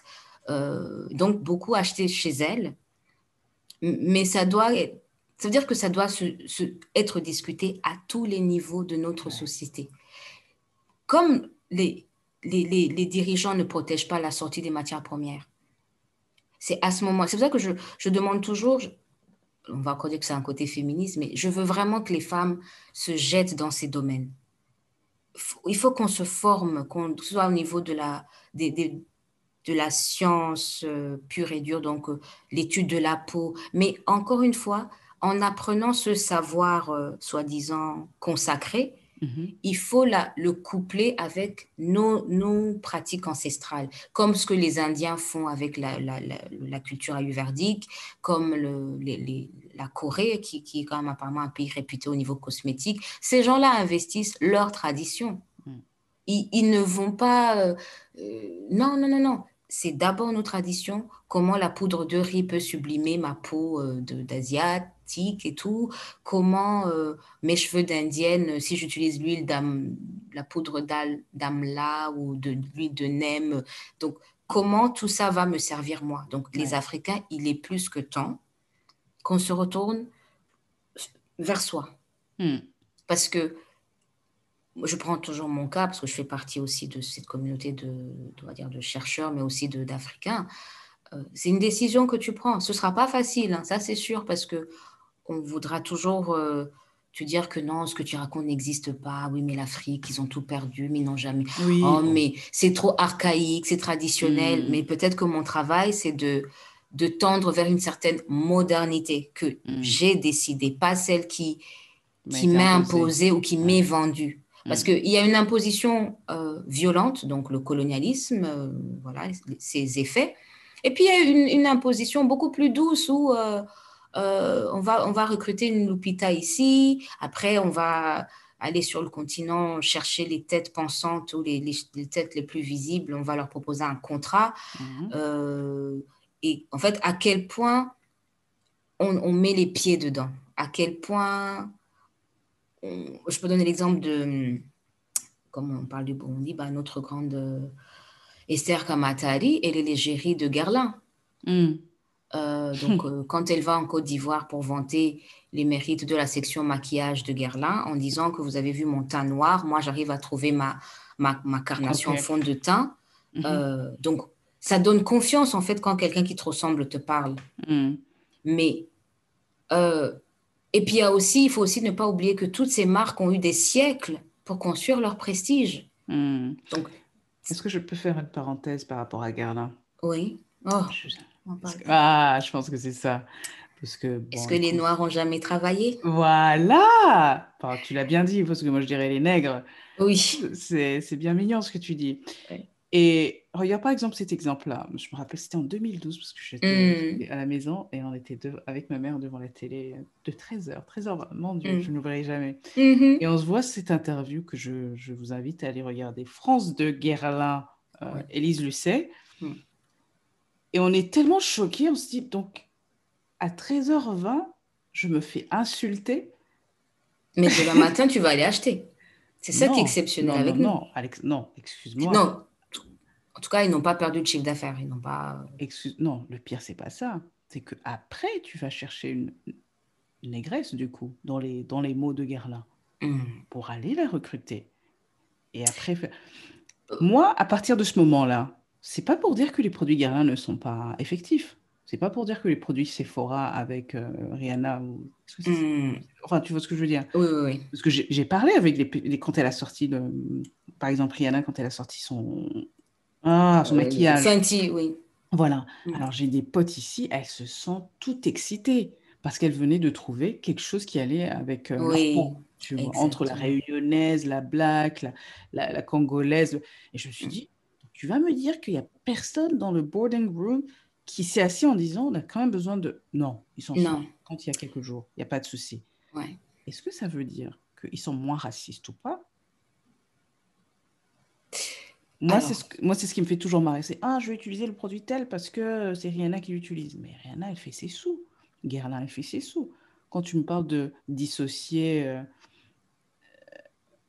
c'est à des personnes qui ne me connaissent pas, qui voire même me hmm. haïssent foncièrement, qui me vendent leurs produits et qui vont après me dire comment behave, me comporter avec. Je me dis, mais c'est une. Il faut partir du fait que justement, et du coup là, ça va entrer dans la quatrième catégorie de ce que j'ai appelé les forces influentes. Les forces influentes, et vraiment, elles, ce sont des forces. Ça va être quoi? L'industrie du divertissement, Mhm. la mode, la musique, le cinéma, ce que nous regardons. Mais ça va aussi être tous ces Triana, tous ces Esther, tous ces gens-là qui, comment je dirais? Parce que, par exemple, pour le cas Guerlain, Esther Kamatali s'est exprimée en disant, en gros, dissocier la personne et la maison. Et c'est l'ancien temps, de toute façon, Guerlain s'est séparé de ça, tout ça, Ouais. tout ça. Et puis, deuxièmement, à la fin de la journée, nous sommes des êtres humains, nous devons travailler, nous devons manger. Il y a des gens qui n'ont pas d'autres considérations. C'est pour ça que je dis, nous n'avons même pas encore entamé à emprunter le chemin de la liberté pour paraphraser le livre de l'autobiographie de Mandela. Euh, c'est, on est, on est, prenons l'exemple de quelqu'un qui est né ici, un petit temps, une jeune femme noire qui est née ici, et dont les parents n'ont pas pu transmettre ce qu'il y a de beau chez nous. Parce que autant dans nos familles, on nous transmet tout ce qui est négatif, dans nos pays, dans nos cultures, il n'y a rien pour nous renarcissiser. Il n'y a rien pour s'accrocher à ça. Et puis nous sommes dans des espaces minoritaires depuis qu'on est enfant. L'école, euh, le travail. Je te racontais comment moi, quand j'ai cherché un fond de teint à Grenoble, où j'ai commencé mes études universitaires, on me disait, nous sommes avec un sourire, hein, donc à Marionneau, à Sephora, nous sommes Mhm. vraiment désolés, mais nous n'avons pas votre carnation. Bonne journée, au revoir. Mhm. Donc il fallait que j'aille à Lyon pour acheter. Et c'était même pas un fond de teint à l'époque, j'en mettais pas, c'est juste un poudre fond de teint histoire de. Et à l'époque, je l'ai acheté à 25 euros. Maintenant, c'est à 45. Donc ça nous ramène à quoi? Nous ne sommes pas des États ou un continent puissant. Le jour où nous serons, c'est pas peut-être le meilleur exemple, mais c'est pour parler de, illustrer un peu ce que j'imagine comme puissance. Le jour où nous serons comme les Chinois ou l'Inde, ou tous ces pays qui pèsent lourd, qui font que pendant longtemps on les a ignorés, mais maintenant Mhm. le regard, ils sont forcés de compter Ah, avec. change, absolument. C'est tout. En attendant, aussi reconnaître qu'on ne peut pas sauver tout le monde. Mhm. La révolution a souvent commencé par une à deux, cinq personnes dans une pièce. Mhm. Et puis, effet boule de neige. Et puis, c'est sur des générations qu'on doit construire ça. Ouais, ça Et c'est puis, sûr. enfin, sur vraiment le côté cosmétique, moi, ce qui va même me déranger avec toutes ces marques, c'est qu'il y a une culture de l'embellissement slash du paraître qui fait de l'ombre à un besoin pressant et urgent de la culture du soin. Parce que quand tu prends soin de ta peau, tu n'as pas besoin de la camoufler à outrance. Parce qu'il Mhm. faut voir maintenant, nous, quand on grandissait, il n'y avait pas comment ils appellent ça? Donc, tu mets enfin, tu mets une crème ou un truc pour t'hydrater. Mhm. Après, tu mets une base pour matifier ou pour je sais pas quoi, fermer les pores. Et puis après, tu mets ton fond de teint. Et puis après, tu mets le correcteur. Puis après, tu mets la Yeah. poudre, du highlight, du fixateur. Donc, tout ça, c'est consommer. Venez, Mhm. acheter, acheter. Mhm. Mais moi, je sais que par exemple, l'éducation, moi, ma mère ne s'est jamais maquillée. Moi, la mienne non plus. Voilà. Voilà. Donc, et je me souviens même, oh, cet article, en tout cas, il va figurer dans mes recherches. c'était les stratégies de L'Oréal à Nairobi, c'était de dire, nous devons apprendre à la génération de nos consommatrices actuelles à se maquiller parce qu'elles ne l'ont pas reçu de leur mère. Thank you very much. Rien que ça doit nous dire, OK, il se passe quelque chose là. Mhm. Donc, ils nous apprennent à nous auto-dénaturer pour nous revendre des Mhm. remèdes, pour essayer de Ouais, nous, bah, ce qu'ils font exactement ici. soi-disant, nous retrouver. Mais on Mhm. retrouve quoi exactement? C'est pour ça que très tôt, quand on éduque ses enfants, l'amour de soi. Moi, je sais que j'ai une peau, j'ai une peau foncée, qui a souffert pendant longtemps, parfois aujourd'hui, de problèmes d'acné. Euh, Et c'est pour ça, en partie, que j'aurais tendance à me maquiller. Mais moi, par exemple, je ne mets pas de fond de teint, mais je vais mettre un correcteur. Et voilà, j'utilise MAC parce qu'à ce jour, c'est ce qui me convient au niveau de ma peau.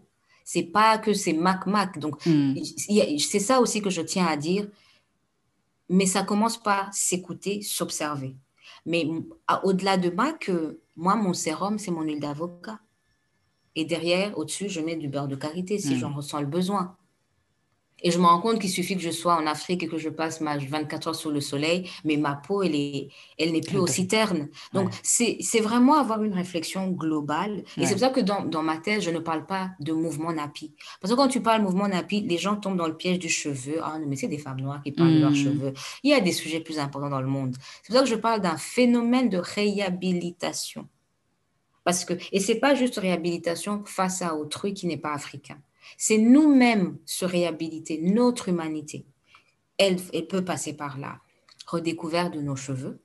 Parce que j'ai lu des témoignages où des filles disent que la maman les a défrisés à 5 ans, à 10 ans, elles n'ont jamais vu leurs cheveux et c'est à 30 ans qu'elles les découvrent. Une femme comme ça va être difficile qu'elle soit dans la transmission. Mhm. Ou même au niveau de chez nous, moi, jusqu'à ce que je quitte le Burundi, ma mère n'achetait pas de crème hydratante sur le marché. Les vasélines, là, ma mère n'utilisait pas ça. Elle nous faisait elle-même notre huile de palme, Ikambiri. Donc, je distille toutes ces choses-là pour dire, et moi-même, je le dis aujourd'hui vraiment, si je peux le rajouter dans ma thèse, je le dirais, que je dédie ce travail à ma grand-mère maternelle, Mhm. par qui toute l'histoire commence. Même grâce à mon père, pour vous dire, parce que quand je vois mon père, comment il regarde ma mère, il apprécie tout ce qui est naturel, du coup, j'avais confiance en empruntant ce chemin-là. Parce qu'il y a aussi ce rapport, donc les femmes, quand- l'entourage masculin peut être important, surtout quand on se construit ou quand on est dans la vie de Mhm. couple. Parce qu'il y a des hommes qui vont te dire, ah non, non, non, moi, j'aime pas ses cheveux, c'est sale, c'est de la paille. Et quand tu entends ça et que tu es toute seule, c'est pas évident. C'est pas évident de garder le bon bout. Et ce que je proposerais, c'est d'entrer dans des groupes bienveillants où on va t'accompagner, on va te donner de la force, on va t'aider à tenir bon parce que bon, vu que moi j'avais déjà pris le parti de raser, moi j'ai envie de dire que je Mhm. m'étais décharnée de toute considération. Ah bah toi, ça. Et c'est quelque chose que j'aimerais bien faire un de ces quatre, parce que ça me tente quand même de Vas-y. retourner vers cette époque-là. C'est la Mais, liberté. ah oui. Et donc, c'est vraiment de... Mais tout dépend de soi. Il faut le vouloir, se donner les moyens. Et le changement fait mal, hein. Au début, le changement, c'est pas facile, hein. Mhm. Mais qu'est-ce que ça va nous coûter? Par exemple, moi, quand je regarde, franchement, si je devais citer mes influenceuses, il y aurait une femme comme Viola Davis, Mhm. Lupita. Viola qui a un temps mettait des perruques, non? Oui, mais elle a expliqué qu'elle souffrait d'alopécie.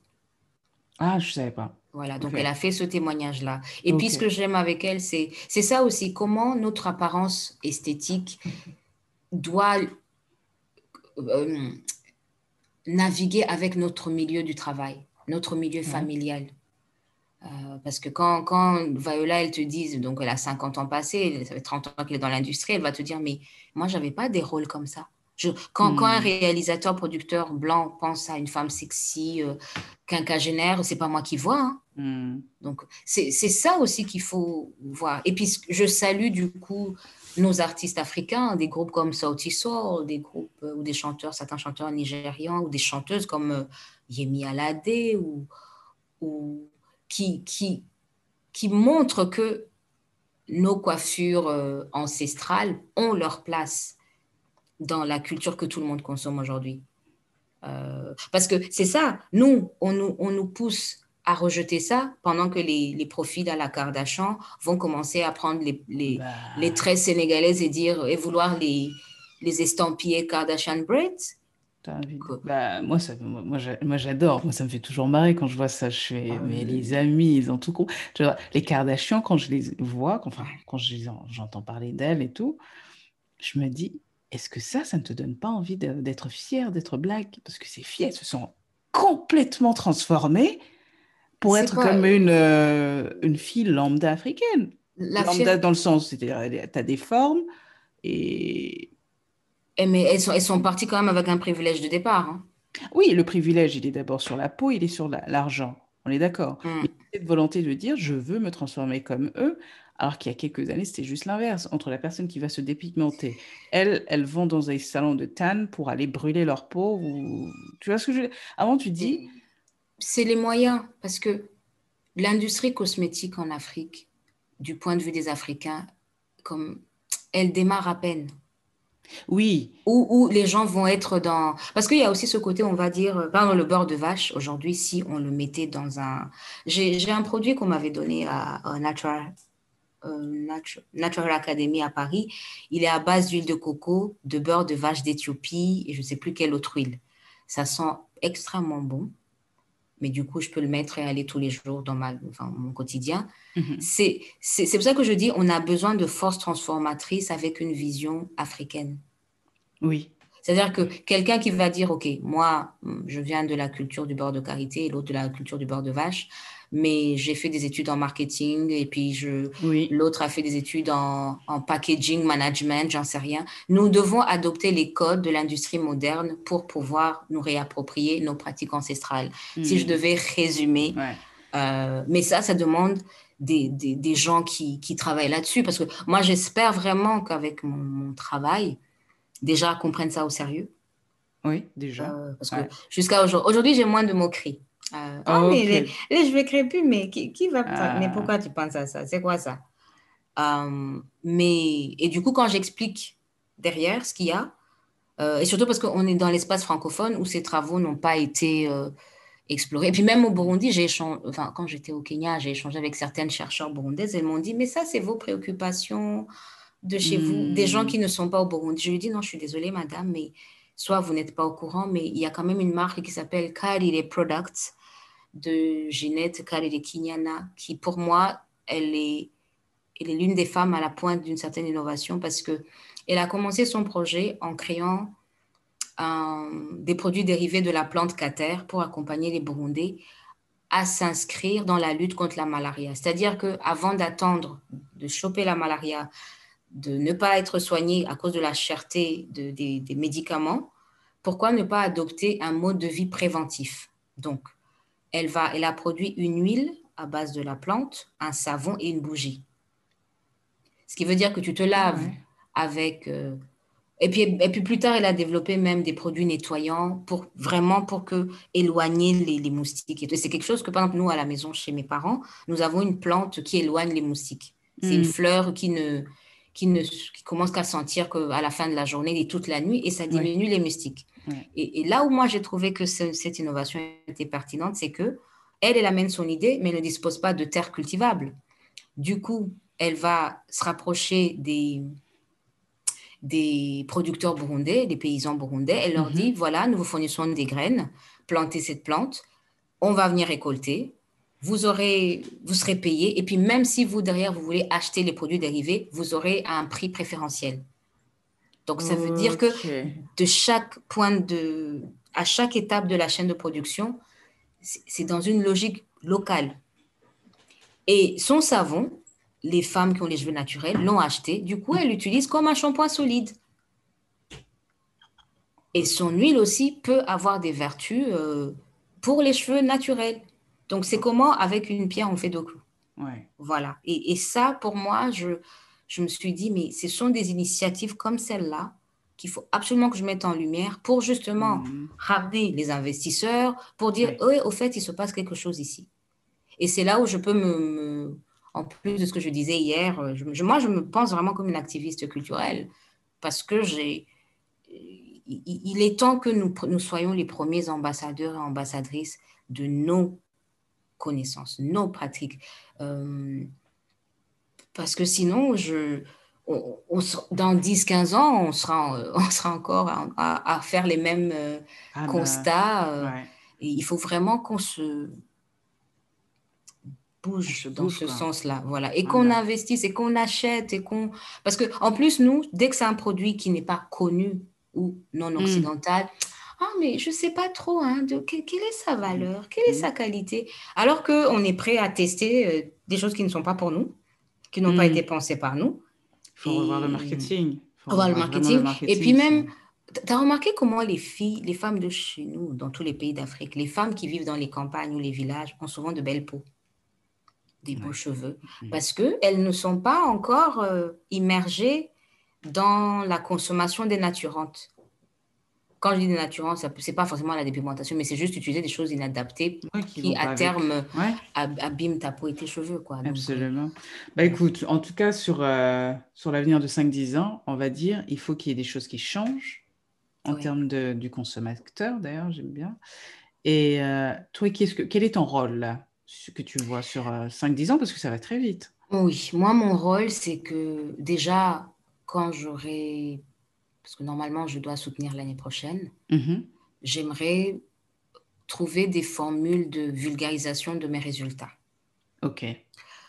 les rendre accessibles, soit par un livre pour ceux qui ont les moyens d'acheter le travail, mais Mhm. aussi euh, créer des ateliers, ou du moins, pas toute seule, parce que moi, à la fin de la journée, je ne sais pas du tout tout ce qui est cosmétique, mais peut-être de collaborer Ouais. avec des personnes ou de produire des articles dans les blogs. Vraiment Ok. rendre accessible l'information, mais du point de vue, pas juste de dire il faut prioriser nos produits et nos terroirs, mais d'argumenter, voilà pourquoi. Hmm.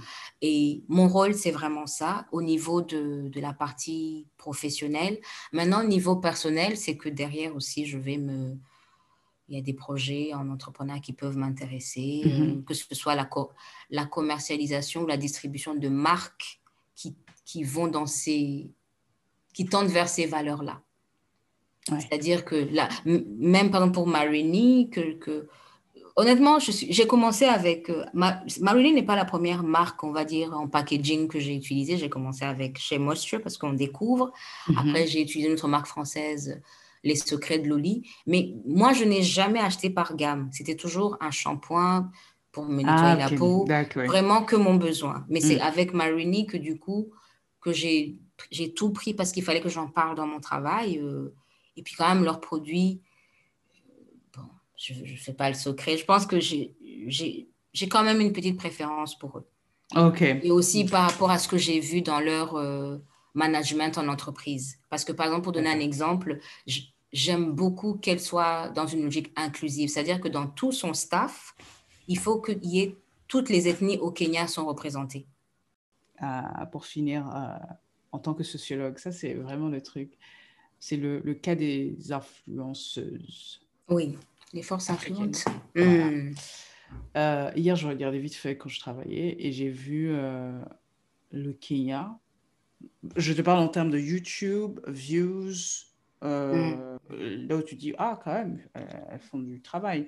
Je pense à une fille oh là là, au Rwanda qui fait de la musique et qui doit être DJ, qui en même temps est DJ et like TV personality. Hmm. Quel est le rôle de ces filles? Je pense qu'il y a des mecs, mais je n'en ai pas encore vu, Ah dans oui, justement oui. ce changement, on ne veut pas dire identitaire, non, dans cette reconnaissance identitaire de... Et j'ai l'impression que les filles, en tout cas, elles sont naturelles, dans le sens où les cheveux sont naturels, je n'ai pas l'impression qu'elles aient mis 15 kilos de maquillage, et que ça reflète peut-être les personnes que je connais plus aisément que les personnes que je peux croiser en France ou ailleurs. Alors, il y a deux. Ta question me, ouais, dans ta question, il y a deux choses qui m'interpellent. Mhm. Il faut savoir, pour moi, il y a être naturel en apparence. Ce que toi et moi, ce que les gens vont voir de nous. Mais il y a aussi le naturel dans notre salle de bain. Est-ce que je suis naturelle en utilisant ma gamme Shea Moisture dans ma salle de bain ou je suis naturelle en utilisant le beurre de vache? C'est ça. Et en Ok. troisième lieu, est-ce que je suis naturelle en connaissant le patrimoine cosmétique et esthétique de mon pays ou de ma culture? C'est là où ça se joue. Et Mhm. j'ai parfois peur que certaines influenceuses ou influenceurs, parce que j'en connais un, moi, Mhm. j'en parlerai après, soient les agents des forces qui nous dominent, Oui. consciemment ou inconsciemment. Mhm. Par exemple, en ce moment, il y a un homme qui fait quand même le buzz, il s'appelle Nti Bentoum. En tout cas, dans la partie en France, c'est francophone. Et lui, justement, il prône un retour vers l'ancestralité, vraiment de façon totale, que ce soit dans les routines, que Ok. ce soit dans les modes de consommation des produits cosmétiques, mais aussi tout en étant ouvert sur des alternatives à trouver pour fédérer les nouvelles générations ou ceux qui sont déjà dedans de créateurs de marques, de salons de coiffure. Parce que ça, c'est des techniques. Il faut quand même qu'on se rappelle que nous avons des choses qu'on ne peut pas nous prendre. Parce que en France, par exemple, pour le CAP coiffure, on ne Mhm. t'apprend pas à t'occuper des cheveux crépus. Et on dit que c'est Oui. un cheveu sale, propre, impropre, Mhm. vraiment. Donc, il y a un shift mental à faire et dire pourquoi aller quémander à ce que nos cheveux fassent partie du manuel Mhm. d'apprentissage alors que nos ancêtres ont déjà trouvé une façon de prendre soin de soi? Ce serait même insultant, en fait. Mhm. Voilà. Donc, moi, je dis, avant même de parler du rôle de ces influenceurs, c'est de la nécessité pour ces gens-là de s'éduquer, de chercher l'information, non pas de la façon traditionnelle dans les bouquins, les blogs, les magazines, mais de la grand-mère, de la tante de Kirundo, de Mhm. la voisine qui te paraît un peu ancrée dans la tradition ou dans ce qui en Mhm. reste. Voilà. Soyons des explorateurs, exploratrices de nos propres patrimoines parce qu'on ne les connaît pas. Parce que moi, si tu me dis comment faire des twists, mais que je vois que tu as utilisé un chantilly de karité, tiens, je vais m'arrêter sur ta vidéo. Mais si tu fais la même coiffure, mais que tu vas me dire que non, ça c'est un super produit nouveau de je ne sais pas qui, déjà, si c'est une marque noire ou enfin, africaine ou afro, maybe. Par exemple, là, si je devais racheter des produits, par exemple, pour Marini, je vais juste prendre un produit parce Mhm. que c'est pas mal, voilà. Mais je ne C'est vais ce pas dont tu leur as besoin. donner, voilà, je vais pas leur donner la primeur. Et puis aussi, il y a certaines coiffeuses qui posent la question de dire être influenceuse, c'est vraiment, ou influenceur, c'est différent qu'être une personne qui a de l'influence. Voilà. Tu es Mhm. influenceur parce que tu as un outil qui est les réseaux sociaux que tu maîtrises. Mhm. Mais est-ce que vraiment euh, avoir de l'influence, c'est pas plus intéressant? Donc, quand Lupita reprend la coiffure à Masunzu de chez nous, Mhm. plus une coiffure masculine, mais qu'elle la reprend en forme de tresse et qu'elle débarque au Festival de Cannes en France, ça, pour moi, c'est de l'influence. Donc, on, on, elle fait découvrir aux gens une coiffure, un Mhm. pays, un territoire, un terroir, des pratiques. Mhm. Et puis maintenant qu'ils venons de ces pays-là, on se dit, tiens, ah, donc à Hollywood, il y a quelqu'un qui a pensé à nous. Du coup, ça nous donne envie d'aller découvrir.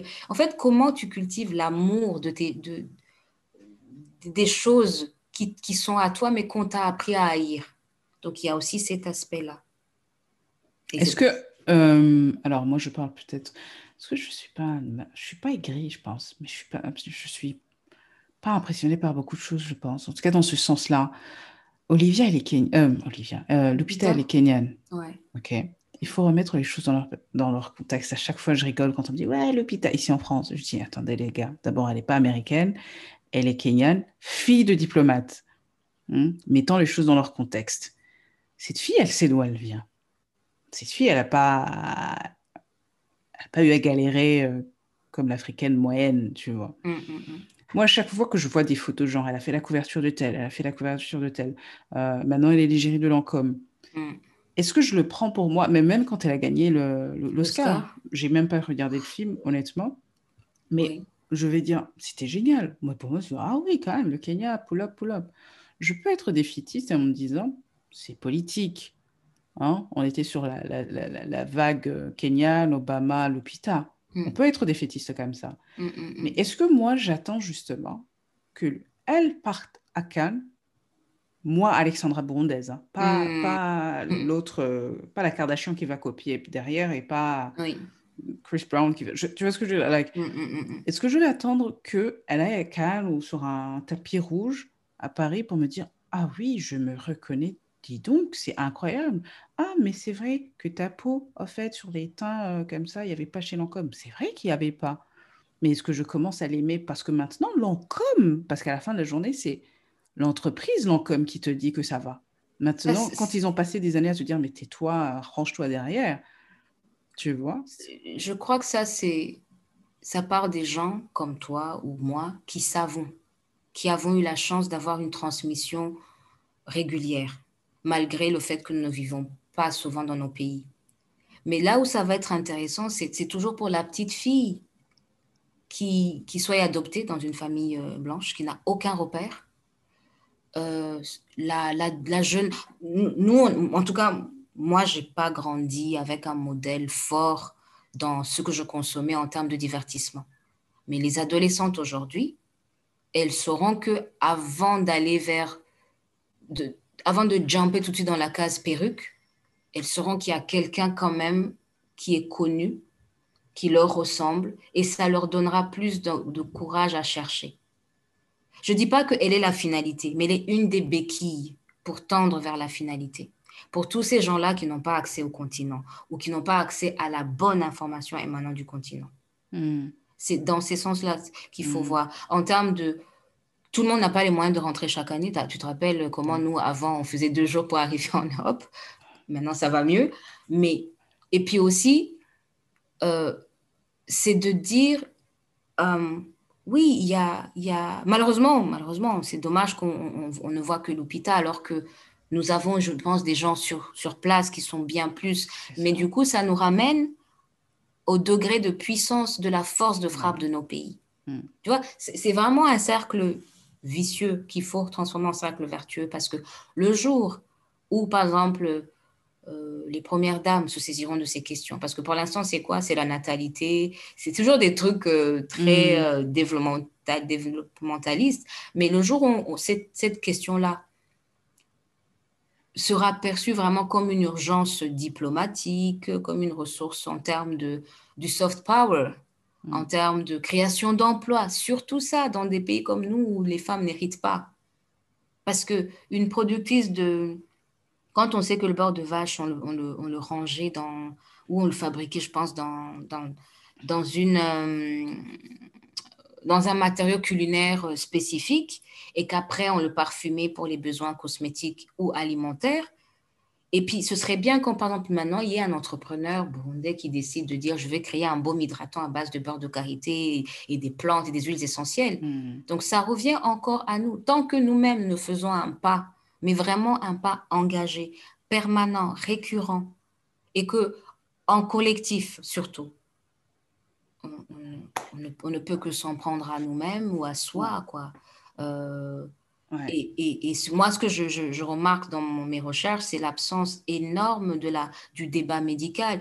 Comment ça se fait que les dermatologues sont toujours en train de dire, ils se dépigmentent, ils font ci et ça, mais qu'à côté de ça, ils se contentent de dire, ouais, mais c'est des gens qui sont faibles d'esprit. Non, si c'était des gens faibles d'esprit, ça ne toucherait pas les communautés noires mondiales. Ça toucherait 2 ou 3 personnes. Mais là, ça devient un truc, un baromètre. Jusqu'à ce que même certains dermatologues, en tout cas ici en France, commencent à se saisir de ces questions-là ou certains labos de recherche. Donc, il y a, c'est vraiment bien plus profond. Donc, je pense que la question cosmétique et esthétique, il ne faut pas l'appréhender en termes de cloisonnement, mais il faut l'intégrer à la politique socio-économique d'un État. Il ne suffit pas d'interdire l'importation des produits décapants ou des produits dénaturants, mais derrière, qu'est-ce que tu proposes? Comment tu fais en sorte que les gens ne se sentent pas euh, inclus à ce niveau-là? Surtout dans des pays où le regard social et les étapes de la vie, comme le mariage, la maternité, sont très forts. Et on sait que pour atteindre ça, il faut cadrer aux normes de beauté qui, certes, sont locales, mais sont imprégnées de tous ces mauvais messages. Mhm. Voilà, donc Ok. C'est voilà. un cri d'appel. Ce serait ma conclusion. Un cri d'appel à qui, j'allais dire, aux premières dames, Oui, oui. aux personnes qui peuvent déjà un business plan pour les Burundais et les Africains de manière générale, mais un cri d'alarme aussi à ce qui est consommé. Moi, je dois t'avouer, en toute sincérité, que Mm, quand j'étais au Burundi, quand j'étais à l'école, je ne sais même pas quel produit j'utilisais, quel soin j'utilisais, tu vois. mm, Like, soin, lait de corps, hein, je parle même pas. C'est-à-dire que le lait de corps marchait depuis la tête jusqu'au pied. oui, voilà. Et c'est que en venant en France, où j'ai eu vraiment des claques en me disant, mais vraiment, vous avez un problème d'identité, un problème. Et je te parle pas de. Moi, j'ai étudié avec, comment te dire, une personne qui venait du Gabon, une ancienne Miss Gabon. Mhm, Et c'est à partir de ce jour-là que j'ai vraiment fait un travail en me disant, waouh, pas me détacher, parce que comme je disais, j'ai jamais entendu ça. En 19 ans de ma vie, j'ai jamais entendu ça. mm, C'est elle qui m'a expliqué pour la première fois. Donc, on est en train de manger à la cantine. mhm. Donc on était trois blacks, gabonaises, congolaises, burundaises, Oui. et on mange et tout d'un coup, elle me fait, ah, mais Alex, tu utilises quelle crème? Tu vas rigoler quand je te vais donner la réponse. Je dis, euh, d'abord, ce genre d'information, pour ceux et celles qui me connaissent, c'est pas des moi, demande-moi quel match a été joué la veille, tu vois, surtout un lundi matin. Je Oui, dis, oui. bah, qu'est-ce que tu veux dire? Elle me dit, quelle crème de visage? Voilà. Je dis, mais ça veut Mm. dire quoi, crème de visage? Bah, le crème de visage, c'est le crème de corps. Elle fait, arrête et tout. Elle fait, tu utilises quoi? Elle insiste. Je dis, mais bah, Dove, parce que c'est ce que j'utilisais à l'époque. Mm. Elle fait, Alex, arrête et tout. C'était donc l'hiver, donc tu vois la fraîcheur, ou il frais. On va dire ça Mm. comme ça, il fait froid. Donc je dis, ok. Je dis, je te promets. Elle me dit, non, non, non, et tout. Elle commence à chuchoter à la cantine, hein. Oui, Je dis, donne-moi ton mais secret. Quel tube c'est tu mets ça? dans ta crème Dove, bien sûr. Et comme on était, alors, c'était un black par classe, donc on n'était que les trois blacks Oui, de cette saison-là. Je complètement. dis, j'ai pas compris. Et la Congolaise, elle commence à rigoler. Je dis, j'ai pas compris. Elle me fait, non, mais vas-y et tout. Et c'est là où justement elle m'a parlé de pilules. Je Voilà. dis, pardon? Je dis, mais là, donc elle m'explique des gélules pour les ongles, les cheveux qui poussent. Là, j'ai commencé à crier. J'ai dit, écoute, non, non, non. Elle me Mm. fait, et donc, on a tellement eu une discussion où elle me posait des questions comme ça, où Mm. elle a cru croire que je lui mentais, que je me réservais les réponses. Tu vois ce que je veux dire? Que Oui. c'était un secret. Donc, pendant un mois, je lui dis, écoute, madame, je ne comprends pas. Et j'ai dû, et tu vas rigoler, lui Mhm. montrer une photo de ma mère pour lui expliquer. Elle dit, ah, d'accord. Parce que ma mère, elle est claire. Oui. Et j'ai envie de te dire, puisque toi et moi, on comprend, c'est pas, Oui. j'ai pas la clarté de ma mère, pas plus, j'ai plus la clarté de mon père, grand-père paternel. Mm. Oui. C'est-à-dire, tu vois ce que je veux dire? Et je lui dis, mais je te donne cette photo pour que tu te calmes. Et Mm. si tu veux dormir chez moi et que tu vois ma routine, à l'époque, on disait pas la routine skincare. Et Oui. là, je me suis dit, waouh, vraiment la première. Donc, c'est là où je me dis, quelque part, ces discussions, elles doivent venir quand il y a des je sais pas, Burundi, Rwanda, Miss Afrique, Mais est-ce Miss qu'on Univers. leur donne, ça fait pas partie de leurs prérogatives. Elles sont là, elles sont belles, elles sourient, Voilà. ce sont des outils du pouvoir C'est-à-dire que si, pour devenir pour. Miss Gabon, Miss quelque chose de, je veux dire l'Afrique de l'Ouest, pour ne pas incriminer tout le monde, Mm. ça veut dire que tu dois consommer des trucs pour devenir. Oui, mais c'est ce que je t'expliquais tout à l'heure sur le marché de la Oui, du voilà. désir, on va appeler ça comme ça. Et justement, comme on parle d'ici, à Lyon, la rue Guillotière, 34 Mhm. de la Guillotière, c'est là où j'habitais. Quand tu voulais une crème, comme la France a interdit ça, en fait, tu rentrais dans une des boutiques qui Ah, commercialisait ça ah.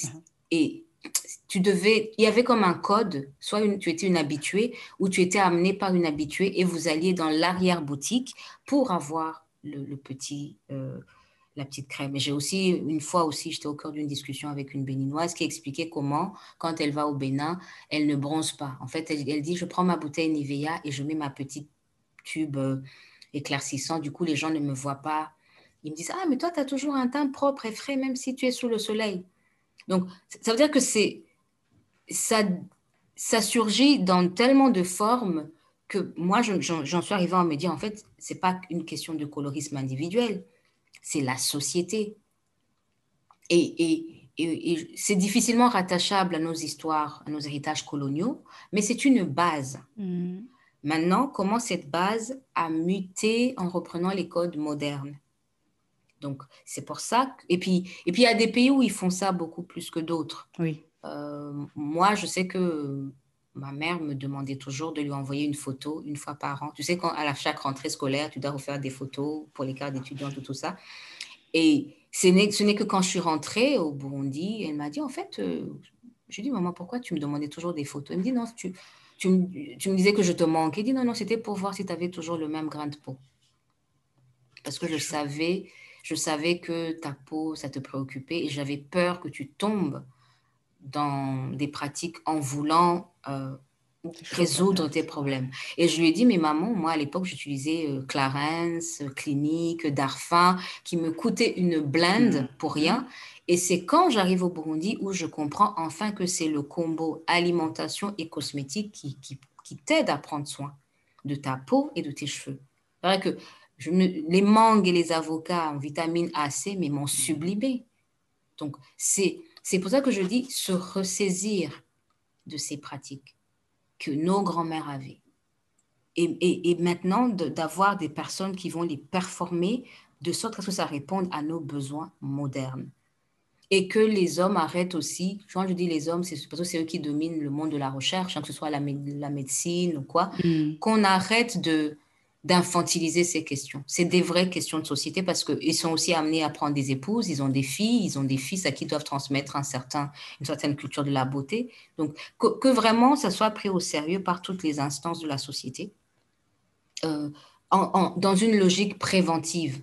Parce que ce n'est pas quand le mal est déjà installé qu'il faut déjà réfléchir à comment l'éradiquer. C'est comment faire en sorte que nos enfants, nos jeunes, toutes les personnes ne soient pas tentés par ces pratiques. Parce que ça vient, maintenant ça s'est aussi sophistiqué parce que si j'achète une gamme de produits éclaircissants et que j'ai mon beurre de karité, je vais mélanger les deux. Donc le beurre de karité va amortir les effets asséchants ou qui abîment ma peau pendant que le processus d'éclaircissement se poursuit.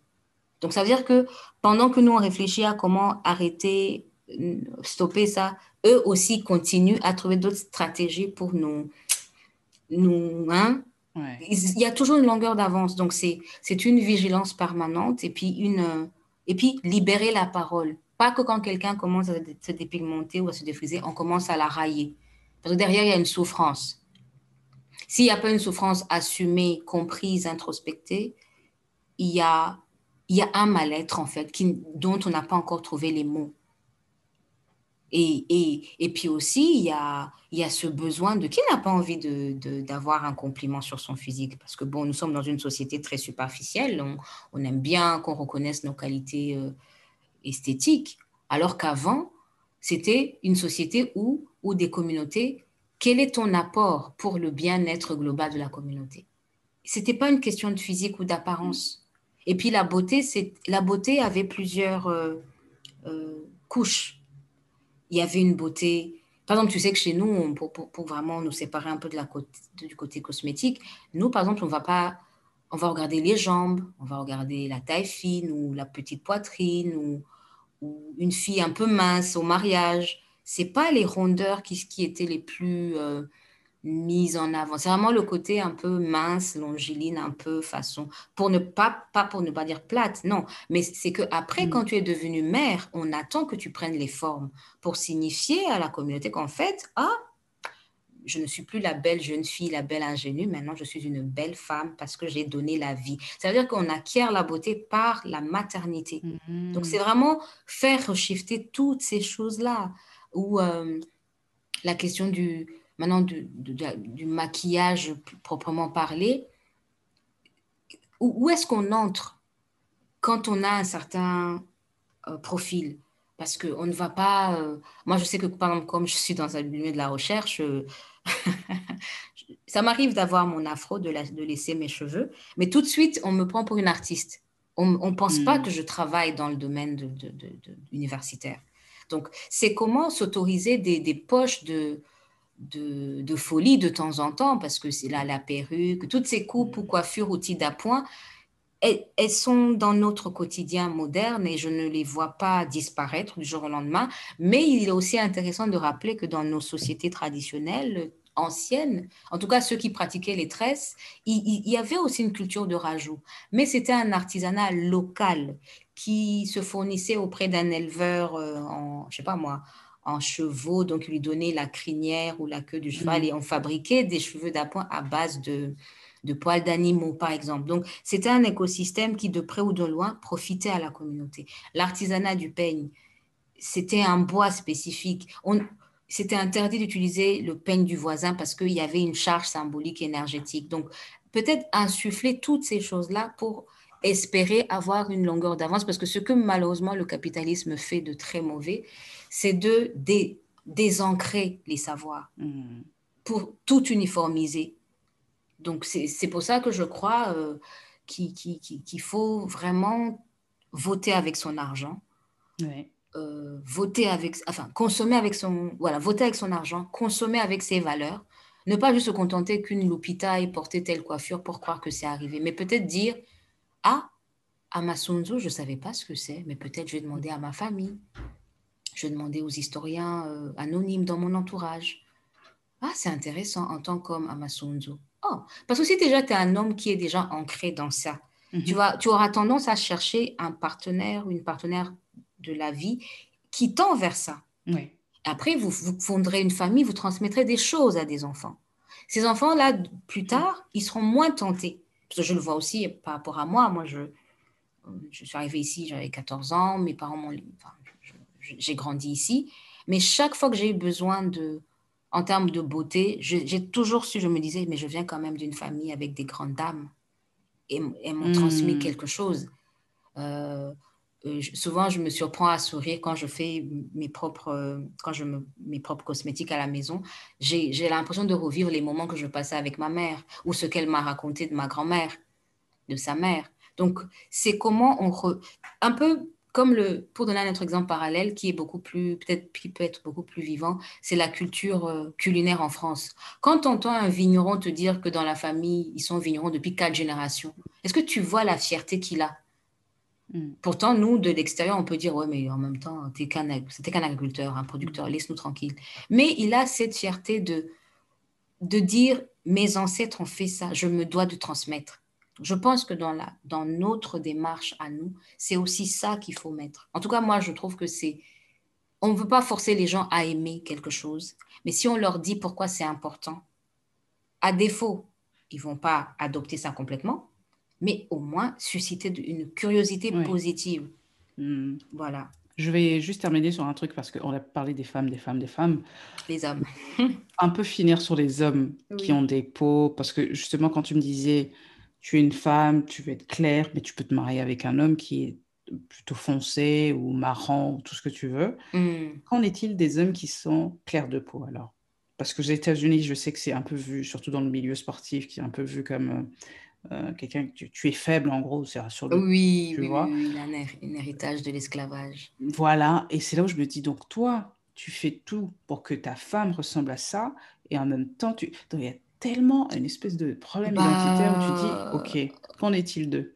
en fait, les hommes, il y a que dans... Ok, on peut dire que le Congo RDC, il y a des hommes qui se dépigmentent, mais nous n'avons pas vraiment de traces avérées, sauf si on a un regard qui voit. Mais par exemple, dans la communauté jamaïcaine du dancehall, avec Vybz Kartel, lui, il le revendique, il le dit dans ses chansons, qu'il se Ok. dépigmente, il ressemble à un fantôme, mais ses disques, il les vend toujours aussi très bien. Donc, vraiment. Hmm. Et Ouais. par contre, un homme, c'est son porte-monnaie qui définit sa beauté. Tu peux être... Tout est dit. et déjà ça. Et deuxièmement, il y a aussi cette croyance je dis souvent en riant à mes potes, et même à mon frère, je vais lui dire, mais de toute façon, vous, les hommes noirs, vous êtes le fantasme féminin mondial.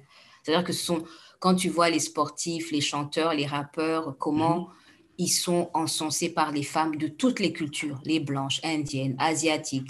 Mais la femme noire, euh, C'est Elle clair. n'est pas forcément le fantasme de l'homme occidental ou asiatique ou indien, hein. C'est vraiment, elle est encore à la traîne.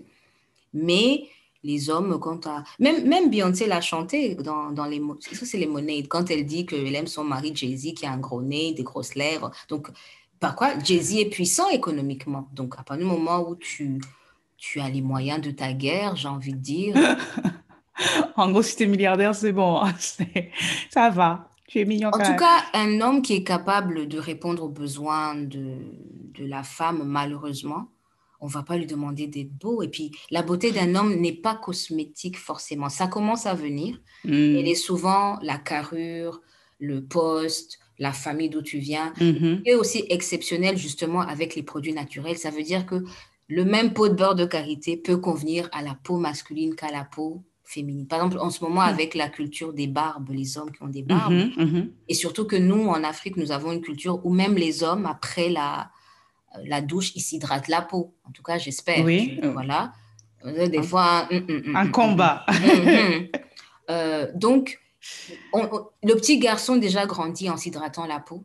Et si la maman lui transmet, les parents, la maman ou le papa, parce que maintenant, du coup, c'est bien qu'il y ait des papas qui s'impliquent de plus en plus.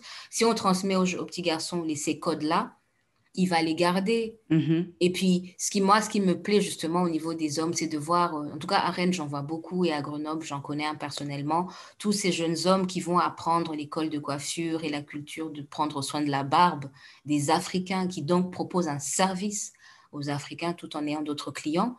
Ça, je trouve, Mm. en fait, c'est ça qui me plaît, c'est de voir des hommes qui prennent position, qui se forment à comment prendre soin de soi. Donc, ce serait bien aussi que même au niveau des salons de coiffure, les coiffeuses ne soient pas juste des salariés, Mm. mais ce soit des gens qui puissent avoir la possibilité de créer des salons de coiffure et y intégrer maintenant tout ce que j'ai raconté en termes d'ancestralité. Voilà. Ouais. On finira sur des paroles très justement posées par Jay-Z dans Family Feud. And no such thing as an ugly billionaire. Yeah. Moi, je dis ça, c'est pour reprendre Beyoncé et Jay-Z. Voilà. Donc, écoute, merci beaucoup pour Rien de rien. ce moment intéressant je Avec pense, plaisir. ça éveille les consciences, ça réveille, ben, ça fait visiter au fait le monde. On se dit qu'il n'y a pas de problème, qu'on a d'autres problèmes en vrai à gérer. Ça, c'est vraiment les first world problems, si je Ouais. me permets. Oui, oui, oui. Et c'est super que tu aies donné je pense, un insight, vraiment Oui, plus de profondeur à cette conversation que ce que je peux voir oui. au travers d'un marketing qui est biaisé, depuis le temps qu'on est en France, ça me fatigue. On me dit, Mhm. ah, ça existe en Afrique. Super pour la découverte. Oui, Et de se dire aussi pour tout ce monde qui ne connaît pas, c'est d'aller chercher. Et c'est la première partie, ce que j'avais aimé, c'était le côté prendre ses responsabilités, aller chercher. Il y a un truc qui s'appelle Internet, Google, Bing, tout ce que tu veux. oui. Et de demain, de dire, si on t'influence, c'est que tu veux être influencé. Si tu veux suivre la vie de Kardashian, c'est un choix aussi. Mais les Kardashian ne t'imposent pas. Et si tu veux voir ce qui se passe sur le continent africain, eh ben, you're more than welcome. On va dire ça comme Of ça. course. Of Donc, je te course. remercie beaucoup pour ces travaux. Donc, l'année prochaine, ça Merci. sera Dr. Quizera.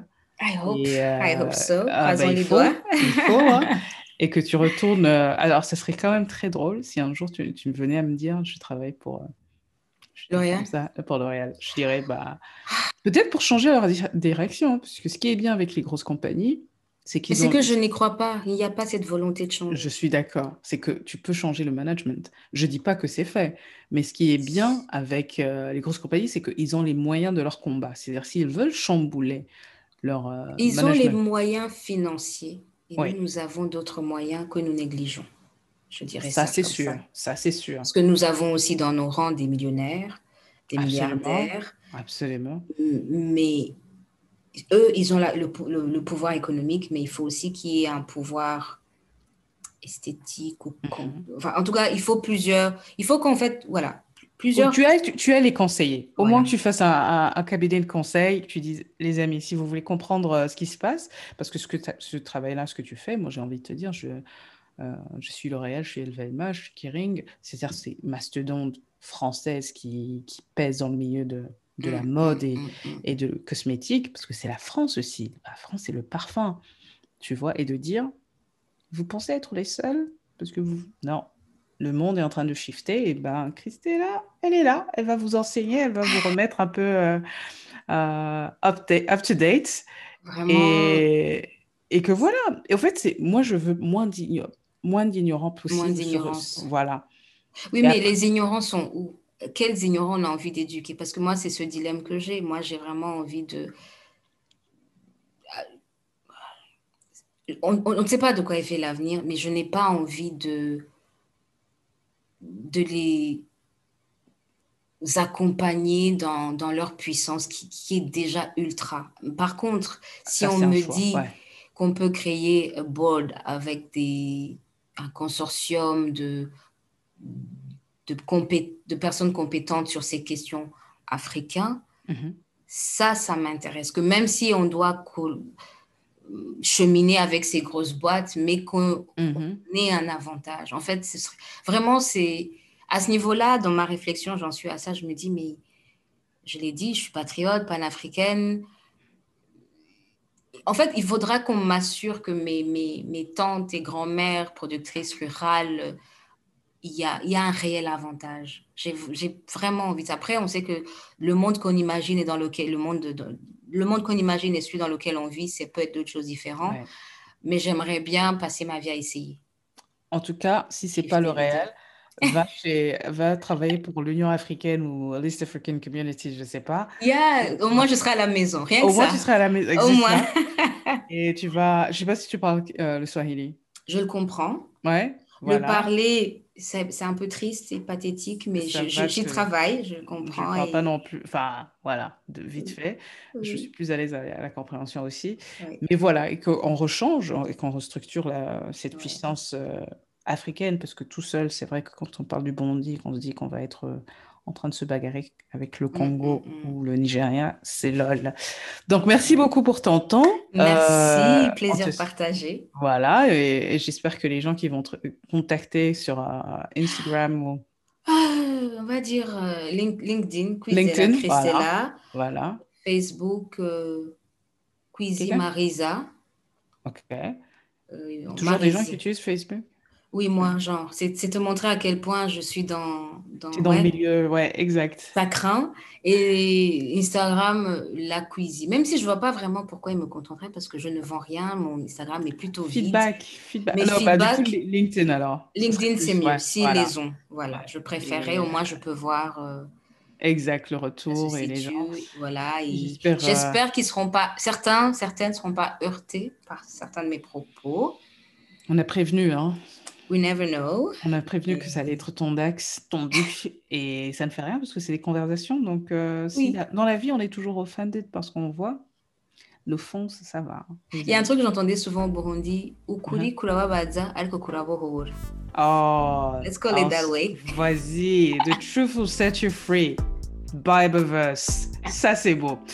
Donc, c'est mieux de finir quand même sur la Bible verse que sur Jay-Z. Mais bon, voilà. Oui, Je te remercie et te souhaite ok. une bonne Bonne journée. journée à toi aussi. Allez, ciao. Ciao.